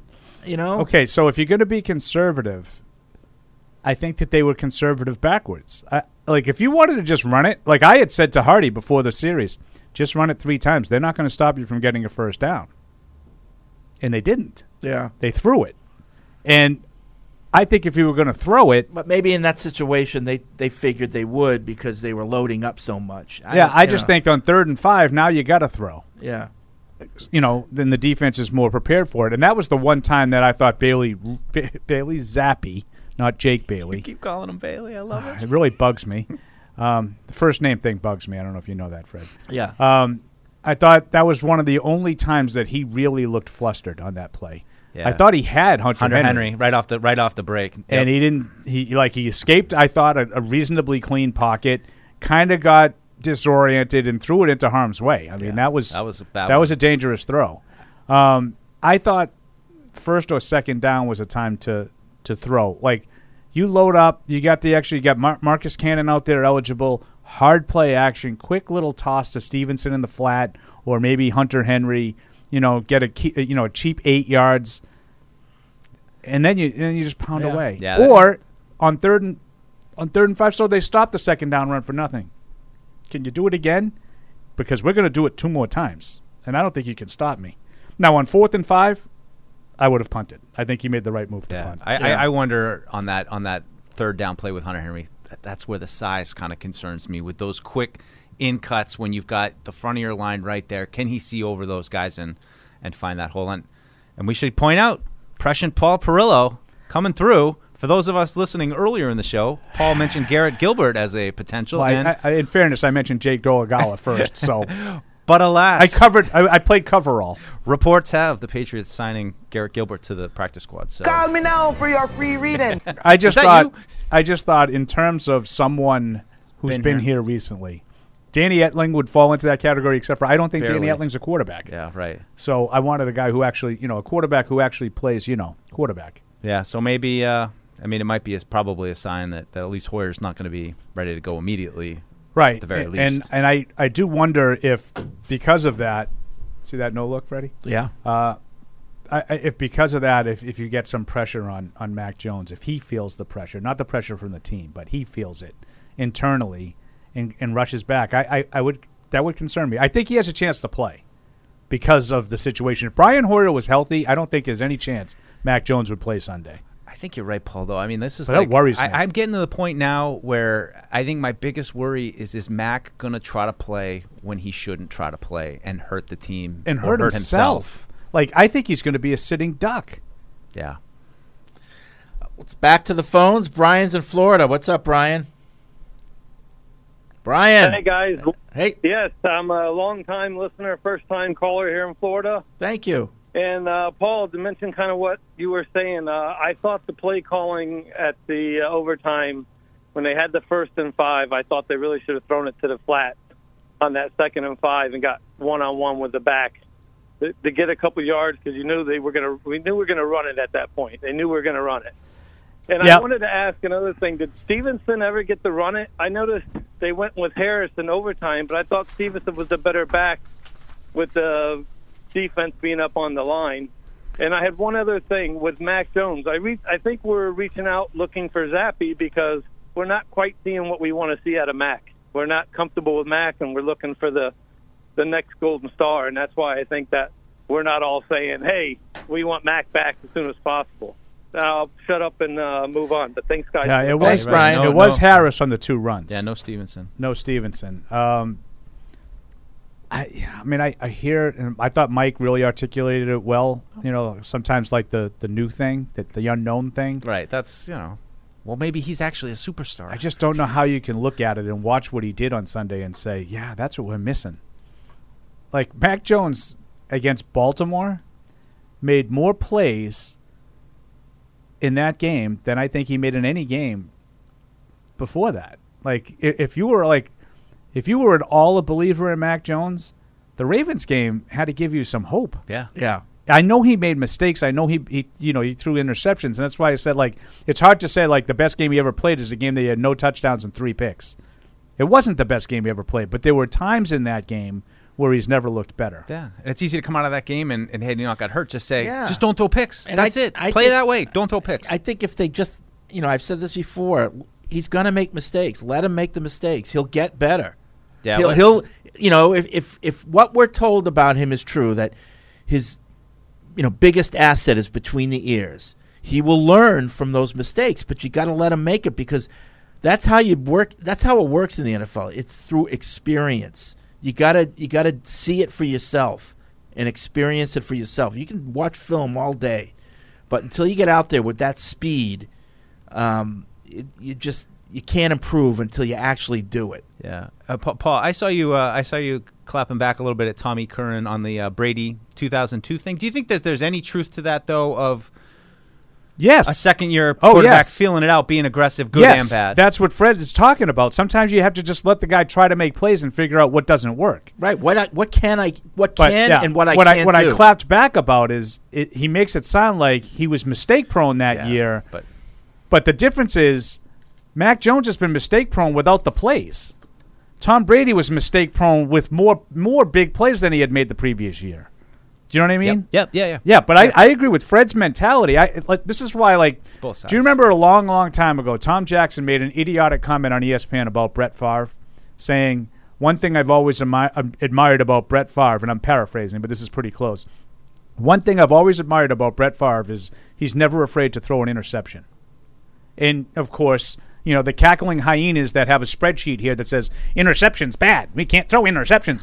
Don't take into consideration how many times a guy trying to force one in there and getting picked off is outweighed by the 15 times that he tried to force one in there and made a huge play that ultimately led to a lot of points being scored for your team. That's what Tom Jackson meant. Yeah. He's not going to be swayed out of his mentality because he makes a mistake or two, because he knows he's good enough that more often than not he's going to make the play. Now, some guys have that mentality and they make more mistakes than plays. Brett Favre wasn't one of those guys. He made more plays than mistakes. And Brady learned, I think, Tom Curran is right. Brady learned in 2002 the plays that he couldn't make. Yeah. It's like but he made a lot more than he didn't. Telling Aaron Judge, don't swing for the fences because, you strike out. I'll take the strikeouts. Sorry, I got a sneeze brewing. Let's go to Mark in Florida. What's up, Mark? Hey, guys. How you doing? Hey, Mark. You're certainly right on the ball with everything, and what we're missing is someone great. Right now, we have no one great. I was hoping that Bill could be great this year for us, but he's strung out too far too. So hopefully, Zappy wins one game, motivates Mac, let Mac come in, and maybe become great and help this team. Because without someone great, you're not really going to go much further than we are. Yeah, 8 wins, Pop. I mean, you hate to say it, but who is great on the Patriots? Thanks, Mark. And you can't honestly say anyone is an all-pro caliber type player. No. Nope. No. And I mean, and I wonder, we want Barmore to be great, but he's not there yet. He's not there yet. Cole Strange isn't there yet. What? Stevenson, I think, but he's a running back and it's the NFL, and you have to be. Plus, he's not. I mean, he's not that. Yeah, it's such a weird. He's not McCaffrey spot, right. or it's such a weird Barkley. sweet spot with those that you're so good that you're the whole offense. Right. You got to live in that place where you're not too good, where you're the whole offense. But I think every he's time more they give explosive it to you, than Harris, but he's not explosive like those guys. Now Thornton's great, but he hasn't been able to show it yet. I mean, really great. I'm only kidding. In all seriousness about Thornton, I'd be curious to see if he practices this week, if he's back out there tomorrow. Yeah. Neil in New Brunswick, with all due respect to moral victories, we're 1-3 in last place in our division. My question is, fair statement right there. Which version Bill actually calls the shots? Because I think it would be really good if Coach Bill would just fire GM Bill and hire an actual GM. Sunday proved Coach Bill is still the best, but he doesn't have the players to make it work. We're paying 2 tight ends a total cap hit of $23 million, and I don't think they have 10 total catches in 4 games. What Deebo Samuel did last night, caught a 4-yard pass and then took it 50 yards for a touchdown, no one on our team can do that. Until we have that, we're stuck in the bottom half of the league. I mean, I don't totally disagree. I mean, it's simplifying it, but I mean, you're right. I mean, it's just. I mean, do we at all go with anything that we've seen the last 2 games where they have at least made a couple of plays down the field, especially the Baltimore game? I'm kind of ignoring this game. You can sit there and say, we don't have anybody to make a play when, you have your 3rd-string quarterback in the field. It's hard to have that. Yeah. I mean, I do think that there is a good team in there, and I think you've seen it for, small periods of time that they have been able to execute on both sides of the ball and look pretty good. But, I think it just goes back to training camp where I think the phrase that kept is not consistent. They'd have a play here, a play there. They'd have a bad play, and that's kind of carried over through the first 4 weeks of the season. I think that one thing that's kind of like coming out to me, like last year and this year, is there were a lot of teams over the last 20 years that I sort of looked at as kind of like, well, they're no good. They went 7-9. Minnesota Vikings, they're no good. But what I'm kind of realizing is some of those teams that, some weeks they win, some weeks they lose, they fall short, against Green Bay, like in the Vikings case. They have periods of time where they look pretty good. They play pretty well. They have talent. They have ability, but they don't have enough ability to consistently stack up when it counts against good teams. And that's the way I look at the Patriots the last 2 years. Like, I agree with Mike. I think there have been times where, all right, I see what they're doing. And I'll say this. The preparation, the first drive of every game, has been really good. So I know they can still put it together. I know Bill still knows what he's doing because they come out and they put a drive together. They go right down the field. They're effective, but they can't hang. They can't stay that way. And especially, I think, when the competition is tough. I look at them when they make mistakes, right? Well, but that's why you make mistakes, because the competition's tough. Yeah. Peter says, I think it's fair to say 2022, what a draft. Green Bay Packers were there for the taking, and New England Patriots are about to go 5-3 in a blink of an eye. Yeah, I mean, that's what everybody expects. I don't. I mean, I hope. I heard somebody say they're going to go 4-1 in their next 5 games. It's lined up that way. I think 4-1 is bare minimum. Like, if you're going to do that, this is the stretch of the schedule where you could, but I mean the quarterback issues. Yeah, we're in a tough spot here, if Mac folks. was healthy and everything had kind of unfolded the same, I might kind of agree with that. But with the uncertainty of quarterback right now, I have no idea what it's going to look like this weekend and how you're going to match scores with the Lions. We're trying to cobble some things together here, guys. Yeah, you just line up and run the ball against Detroit. You should move the ball. You should shorten the game, and you should be able to win it. I hope you're right. You really should be able to beat these teams. Now, I don't know what the Colts are exactly. To me, that's the ultimate Jekyll and Hyde team. Yeah. I mean, you saw it on display Sunday. They looked awful in the first half. Then they blew doors off in the second half and fell short because Jonathan Taylor had an unfortunate fumble on a short yardage play. But that's not going to be an easy game. The other ones, you should win. You should beat Chicago at home. Definitely. You should beat Detroit at home. And I'm sorry, you should beat the Jacoby Brissett-led Cleveland Browns. Harpreet writes in, can we talk about the third down? And something pops up and gets in the way. Fat fingers? No. Darn. Good job, Hold on. Hold, Can please. we talk about what? Hold, Good job, please. Hardy. Can we talk about the third down that Nelly dropped? The third down pass. At first, the announcer said he threw it too low, but once they showed the replay, you could see it hit Nelly right in the chest. I think the reasoning behind this is because Nelson is used to Mac Jones and used to his pea shooter. Then Zappy was thrown in and had to adjust for his cannon. You're out of your mind. Yeah, you're out of your mind. But that was a killer drop. It was that was one of the best throws. It was one of the better throws Zappy made. It was the best throw he made. It was a 2nd and 12 play, and it would have set up 3rd and short. But if you think that Bailey Zappi's arm strength is noticeably stronger than Mac Jones's, then you're not watching football. Because neither one of those guys has a major league arm. Tom, in Northwest New Jersey, it was my initial feeling that Zappy should start when Mac went down, but Paul's insistence it was a stupid idea made me abandon it and feel foolish for thinking it. It's not like we saw... And then you watched Brian Hoyer go out, march right down the field going 5 for 6, and somehow that made you think that you were right after all. No, he's saying he was wrong. Is he? Yeah. Doesn't sound it. No, he says he realized it was a stupid idea. But that's laced with sarcasm. No, and he felt foolish for thinking it. I think that's laced with sarcasm. No, I don't think so. Are you kidding me? Put me in my place. I think he's saying you put him in his place. I think it's true. It's not like we saw 07 Tom Brady or even 79 Steve Grogan. But I think we saw enough to be excited to see what comes out of the QB position during Mac's injury. I'm excited to see what this kid can do. Of course, I don't wish injury on Hoyer, but I think allowing Zappy to start should be a no-brainer until Mac is back. And please, Fred, stop. Okay, so now do you now agree that it was laced with sarcasm? I do. So the guy who handed off 110 times was more impressive than the guy that threw the ball 5 for 6 in leading a scoring drive. Yeah. Please, Fred, stop calling the Jets New Jersey. It's insulting to the state I call home. Love the show, except when you bag on New Jersey. I used to live there. I can bag on it. I mean, it is where they are. I mean, what do you want them to say? They practice and play in New Jersey, right? 2-2. Yeah. Well, here's where I'm going to play Fred's side of the street. Yeah. This is the beauty of me. I can argue anything. So those 5 games, right? It's Detroit, Chicago. No, it's Detroit, Browns, Cleveland, Chicago, Jets, Colts, Indy. Jets. Okay. 3 of those teams have a better record than you, right now. Yep.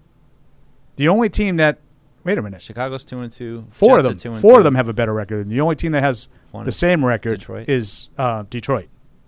So we're penciling in 5-0 against teams that have better records than we do. I know. That's people. It's not 2014, 2016. With no idea who's playing quarterback. It's 2022. It's a whole. You have to rejigger everything. You know. Take the eraser off. And your I just pencil. look at I look at the defense the last 2 weeks against decent, not great offenses. Especially this week. This is a bad offense. Green Bay is averaging less than 16 points a game coming into the game. And they've been able to move the ball at will against you. Like Detroit is high-powered, at least on paper, and we're just, Bailey's happy. Bailey's happy. I think they should win the game. I don't think there's any excuse to lose the game. Russell writes in, with what looks like changes being made to concussion protocols and players being let back in or out or held out of a game after exiting due to a head-related injury, do you think there will be more time spent on backup quarterbacks being more ready to play? Also, I'm going to assume a quarterback gets signed to the practice squad. It already happened.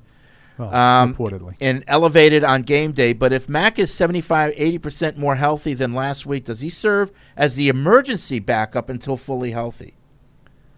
I mean, it's such a fine line of like how healthy he is. Oh, he's healthy enough to go, especially with an ankle. I mean, Paul, you've said it a bunch of times already of if he's going to go out there and give it a go, do you feel great about him not getting rolled up on, having a move in the pocket? I based on what I saw Mac Jones 3 days ago, standing still, just in the middle of practice. I don't know how I worry he plays about it. I know I'm going to sound really hypocritical because I've been somewhat, lukewarm on Mac Jones. I've said many times I do not think he stinks. I think he's good. I don't think he's great. But I also don't want to risk losing him for a longer period of time. And I'm not necessarily saying career-threatening or anything dramatic, but I do worry about a guy. What if he's standing in the pocket and he says, this is probably the time for me to get out of here right now, but I know I can't. So I'm going to stand in a half a second longer and get this out, and bang, he gets his light switch lowered. Then something bad happens. I'm not necessarily saying something happens to his ankle to further it. I'm saying he takes a hit that he wouldn't have normally taken. I mean, and even normally, he's getting lit up get once hit. a game. Even normally, he's getting hit pretty hard. And like I said, with Jonnu Smith not available, maybe, does that mean you can't just make the switch to Marcus Cannon? I don't know. Because Wynn has struggled, and I just think that there's some risk involved if you want to turn it over to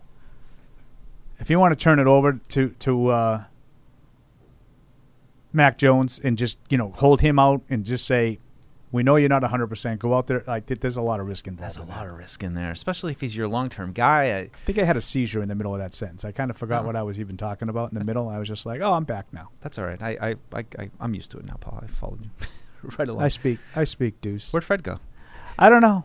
Fred, I think I thought he got a call from Fred leaves and we don't know what to do. I thought he got a call from Big Cheddar. We just stand here and stare at each usually the only way you ever see him leave the show in the middle is Big Cheddar. Yeah. Someone with the last name beginning with K calls and he has to go. But evidently it was just nature. And he's back. I'm back. Turn your mic on, Fred. How are we doing? We're just sort of reiterating the fears of having Mac Jones play, which neither one of us rules out, by the way. Yeah, I don't, but against my better judgment of letting him play. I mean, I didn't think I knew 1,000% he wasn't playing last week, but beyond that, I don't know. Yeah, I don't. I really don't I mean, think he plays. I think it's a fair guess to say the insistence was on his part that he could get out there sooner than. That's kind of. I told you I had that epiphany late last week. Yeah. That's what it seems like. Yeah, he wants to get out there, which good for him. But now the team the team has to step in and protect it. Right. Phones are stacking up here. Let's go to Eddie in Florida, our third Floridian in a row. What's up, Eddie? Eddie. Hey, not much. Hey. So listen, I got two. Hey, can you hear me? Yeah. Can you hear me? Perfectly. Okay, great. So I got 2 points, and then I got a follow-up trivia question for Paul. Love it.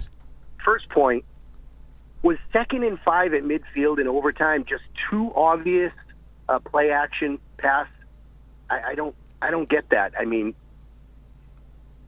anyways, second point, just as easily as we could beat any of the following teams coming up, we can lose to any of the following teams coming up. We have to play near perfect football, mistake-free, execution, high level. I don't think you have to play. Those are my 2 points. But I agree with you. I agree with your premise. I think I think Fred is right. You can't just automatically say, and I don't automatically say that they're going to win all these games. I think they will win at least 4 of them, but I don't automatically say there's no chance they're going to lose. Boy, things have changed on this show, huh? I just want Paul being more optimistic. Paul saying, I think they're going to win 4 of these games. I think wow. But I think you're right. I don't think you can pencil in Detroit as a win, Fred. The only one I pencil in as a win is Chicago. They will not lose to a guy who they will not let pass. Yeah. I agree. They won't lose that game, but I think they can lose any of the other 4. Yeah. I mean, the Jets, it's a hairy. I mean, but I don't think they will. Like, just because I don't think they're going to win, I don't think they're going to lose, doesn't mean that they will. I guarantee you that Jet game is a dog match, dog fight. Sure. Well, I guarantee they almost always are. When they play the Jets at the Jet. Now the scores have been out of control. Yeah, but the games haven't. Like last year, that game was more than competitive, and Zach Wilson just kept throwing pick after pick. Right. Yeah. And eventually we pulled away. Right. Yep. Exactly. That game, and then we blew them out in Foxborough. We always kill them here. Yeah. There was a lot of we talk there. We and them. First names, we and them. I don't even know who I am Eddie's anymore. got a trivia question for you, Paul. Paul, it's a follow-up trivia question based on the 6 offensive linemen from the mid-'70s. You rattled off the names pretty damn easily, but can you do the numbers as well? So we're talking about the offensive line in the 70s? So John Hanna, 73? Is that what you mean? Yeah, the one that set the record. Yeah, okay. So John Hanna was number 73. Is that what you mean? Pete Brock was 58. Bill Lenkaitis, 67. Yep. Sam Adams was 61. Shelby Jordan was 74. Wow. Right? You thought you had him, right? Leon Gray. Leon Gray was 70. Wow. The only one I didn't get was Bill Lenkaitis. Great job. I was going to say that. That's the 6 offensive linemen that played regularly because Lenkaitis and Brock used to alternate. That's right. Alternating. Doc, good job, man. Doc Lenkaitis. Well, that's right. I was a kid then. That's my wheelhouse. I'll never know anything too. like I do. Me too. You know. Yeah. Me too. I can name almost 40 of the 10. 53-man roster back then.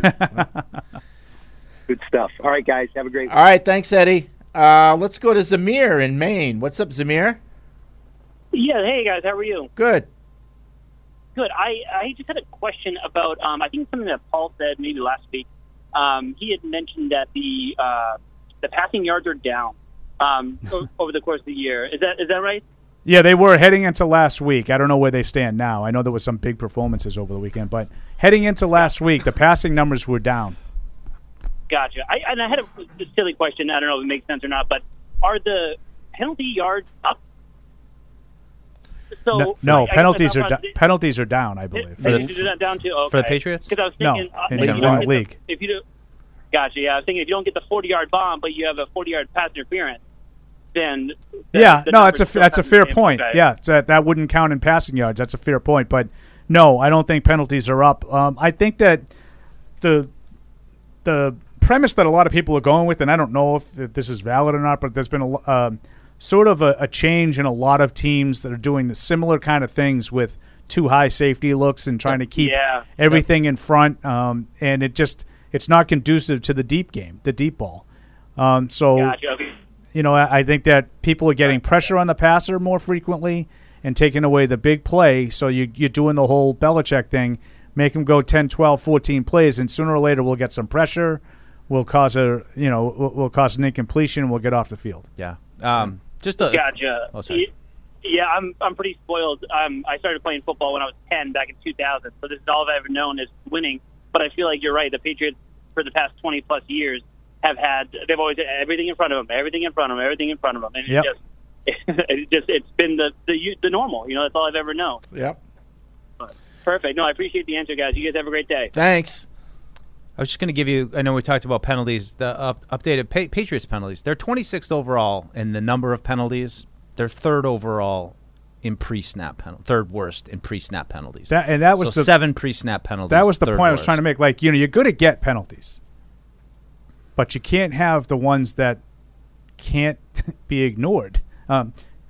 Although in this case they did have one that was ignored. Got a touchdown out of it. So they're one of the least penalized teams in the league. 12th, but they have the third most pre-snap penalties. 7 pre-snap penalties. They're 12th on offense, 26th on defense, 16th in special teams. But yeah, the pre-snap penalties are a bugaboo. All right, let's go one more call and we'll get back to the emails. Eldred's in North Carolina. Hey, Eldred. Those are extremely simple to do. I started saying, I noticed how. What's he listening to? How it's straightforward. Sounds like he's cheating on us. Yeah, Eldred. We're supposed to be the only podcast he listens to. All right, call back. It's very sad. It's very poor. Claire's writing in. Hello, everyone. Hello, Marin. Hello. I got to say this was a not-win game rather than a loss. I don't feel too bad about it, to be honest. So with what you guys were saying about Jonnu Smith possibly being out for a few games, do you see the Patriots looking for a veteran tight end to bring in, especially a blocking one? I hate to say it, Claire, but ever since you kind of came on board and started this whole tight end thing, the Patriots have been completely devoid of tight end play. Completely devoid of tight end play. Yeah, you scared him away. So Claire, pick another I think position. the Hunter Henry thing is interesting to me. Yeah, Hunter Henry had 9 touchdowns last year, and now he's a complete and total afterthought. He's had 9 targets. Disconnect. What happened? I don't know. And this isn't on the tight ends. No. I mean, I don't know. I don't know if it's an offensive thing, if they're trying to push the ball down the field more. It's just they seem like they are more focused on making those guys block, and they're not good at it. It's not positive the way when they're forced to block and come and pull and lead the way, and they get in the way kind of, but they don't really move anybody. And it's to Claire's point, it's like I'd almost rather have at least a guy who's a really effective blocker, because at least you're getting one thing out of them for sure. But if you're not getting any receptions out of these guys, they're not really pass. This is what we're talking about. They're not contributing really in any way. And in some cases in the blocking game, I feel like they're hurting. Now, that said, we talked about third down. Hunter Henry was there. So I think there are moments that these guys are open, but I wouldn't really say that with Jonnu. I don't feel like they've missed on a lot of plays with Jonnu. I don't get it. It's a disconnect somehow, and that's one thing I think when Mac does come back, can that return, especially in the red zone as they get down there to get more reps in the red zone, get Hunter Henry some touchdowns. Philippe in Rio de Janeiro writes in, as much as the Bailey Zappi conversation is interesting and revealing of what Patriots fans truly think of Mac Jones, can we talk about the other Bailey on the team, the most expensive punter in the league, Jake Bailey? He's now entering his second bad season and had a particularly bad game against the Packers after Belichick stressed throughout the week the importance of field position. Sorry if you already discussed it. I missed the first part of the show, and we'll have to catch up afterwards. Yeah, well, I mean, Andy tweeted out today, which I noted, that Bailey's 29th in gross and net punting. So, it's just, I mean, that's tough for me to just really. So you know, that's up. That's up from what he it was last week. So, I don't know. I struggle to really truly judge punters accurately based on these kind of numbers, but I don't think he's really helped them a lot in terms of the field position. I think the punt that he had at the end of the fourth quarter was particularly bad. 36-yard punt when they were backed up.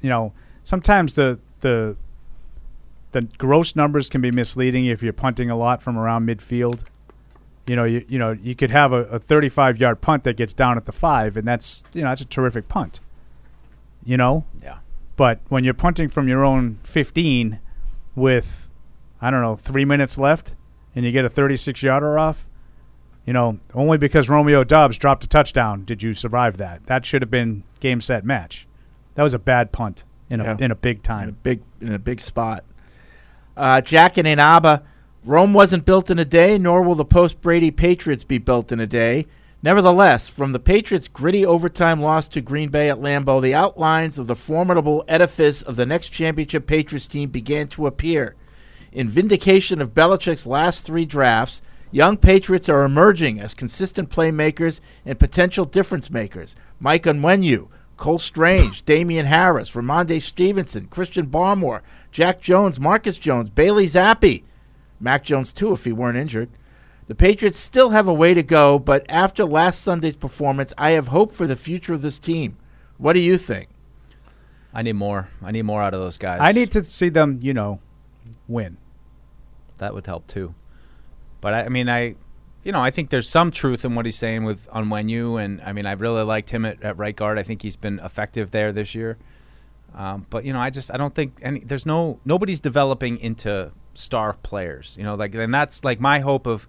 On paper, it doesn't look like they have those guys, but the hope would be that you've got a good team that's well coached and they play together, and guys start to emerge from that. And all of a sudden, guys, like a Rob Ninkovich, emerges, and all right, this guy knows how to play, and he develops and he becomes an impact player. And as much as you want to say the last 3 drafts were great, was the 20 draft that great? I like Kyle Duggar. I don't love him. I don't feel like he's a slam dunk safety for the next 10 years here.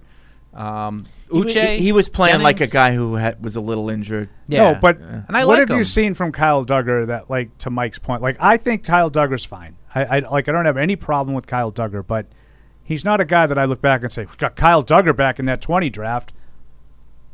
Michael Onwenu. Michael Onwenu wasn't playing in place of Ted Karras last year. So now he's playing because you lost 2 offensive linemen and someone's got to play. And it's Michael Onwenu. I agree with Mike. I think he's played fine at guard. That's not going to make the difference. Having a couple of good running backs and a couple of good guards as your draft picks, that's not what championship foundations are built upon. I know that sounds funny because the old school way of you got to build from within and be strong. Yes, you can't have a terrible offensive line. But you don't have to have first-round picks in third-round picks running the ball in order to be a championship caliber team. You have to have some playmakers along the way, and they really don't have any on either side of the ball, in my mind. Now, maybe Jack Jones is a playmaker on defense. Maybe. I'm willing to say, like, first game, he goes out, causes 2 turnovers. Maybe this is what he is. Yeah. Maybe he's just one of those guys. He's going to make plays. If he is, that's a start. But do you think that you're going to win a championship just like lining up and running the ball? No. You need the big positions, right? Like you need how many the quarterback. championships did Derrick Henry win? 0. Oh, 0. Okay. You know how we play teams and we look at some of their play. He's a problem. Who on the Patriots, when other teams are planning for us, say he's a problem? A little Judon. I think he's a good player. I think he's a good player. Yeah. Okay. I'll give you that. For some reason, when you just said that, I thought you said Uche. When you said Judon, I was like, what's that? What's that now? Facetious. But that's the positions you need. Like, you need a receiver, you need a quarterback, you need a pass rusher. I'd throw a linebacker in there that can make plays and get sideline to sideline, and they don't really have those. You could say Judon off the edge, and I do think that's apt, but there's not a lot of depth and not a lot of guys. Not a lot of things to worry about. It's a problem for the other team. Quick game to end the show. I got to get going. This is from Anthony. Rashawn Slater's out for the season. If interested, I'd deal Wynn to the Chargers in a heartbeat for a 4th or maybe a 3rd, 4th swap deal. That was just a comment. You're not getting a 3rd-round pick for Isaiah Wynn, just to say that. Would you rather questions? Answer which you think would make the team better. Would you rather have Judon and Barmore combined for 30 sacks or Harris and Stevenson combined for 30 touchdowns? 30 touchdowns. 30 touchdowns. 30 touchdowns. That's crazy. You got to score to win. Mac averages 300 yards, 3 touchdowns, and 2 turnovers a game, or he averages 180 yards, 1 touchdown, and .25 turnovers per game. The latter. Yeah, the latter. You do the latter over the former? Yeah. Yeah. Living on that edge. Jonnu and Henry combined for 15 touchdowns, or Jones rookies combined for 15 interceptions. Touchdowns. Touchdowns are more important than anything. Yeah. I don't know. You got to score touchdowns. 15 interceptions. I don't know. It's 7 apiece, back and forth. Touchdowns. And then somebody else can score the touchdowns. Folk attempts 55 field goals and misses only 1, or Folk attempts only 25 but misses 8. So what he's saying, we're kicking a lot of field goals. 25. Yeah, 25, because that means they're scoring touchdowns. Yeah. Hopefully. We hope. And not even just, they can just Yeah, get to I'm the going to 30. extrapolate and say they're scoring touchdowns. That's why he didn't attempt any field goals. Right. Otherwise, I would say, well, 54 field goals, that's a lot. That's a lot of points. Good. All right, that's going to do it for this edition of Patriots Unfiltered. We'll be back tomorrow at noon. Tomorrow's Wednesday. But I do want to let you know something, and this is what it is. The Massachusetts Office of Travel and Tourism is bringing you this show. It's brought to you by them. Are they the sponsors of the show, or like one of them? I don't know. Anyway, great memories are made in Massachusetts no matter how you choose to make them. Indoors or outdoors, scenic views or city vibes, solo or family style. Whatever moves you, whatever the season, plan your perfect Massachusetts getaway at visit-ma.com. That's visit-ma.com. For those of you listening not from Massachusetts, go visit them and plan your trip right now. All right, we'll talk to you tomorrow. Thank you for downloading this podcast. Subscribe on Apple, Google Play, and everywhere else you listen. Like the show? Please rate and review us. Listener comments and ratings help keep us high in the podcast rankings so new listeners can find us. Be sure to check Patriots.com for more news and more podcasts.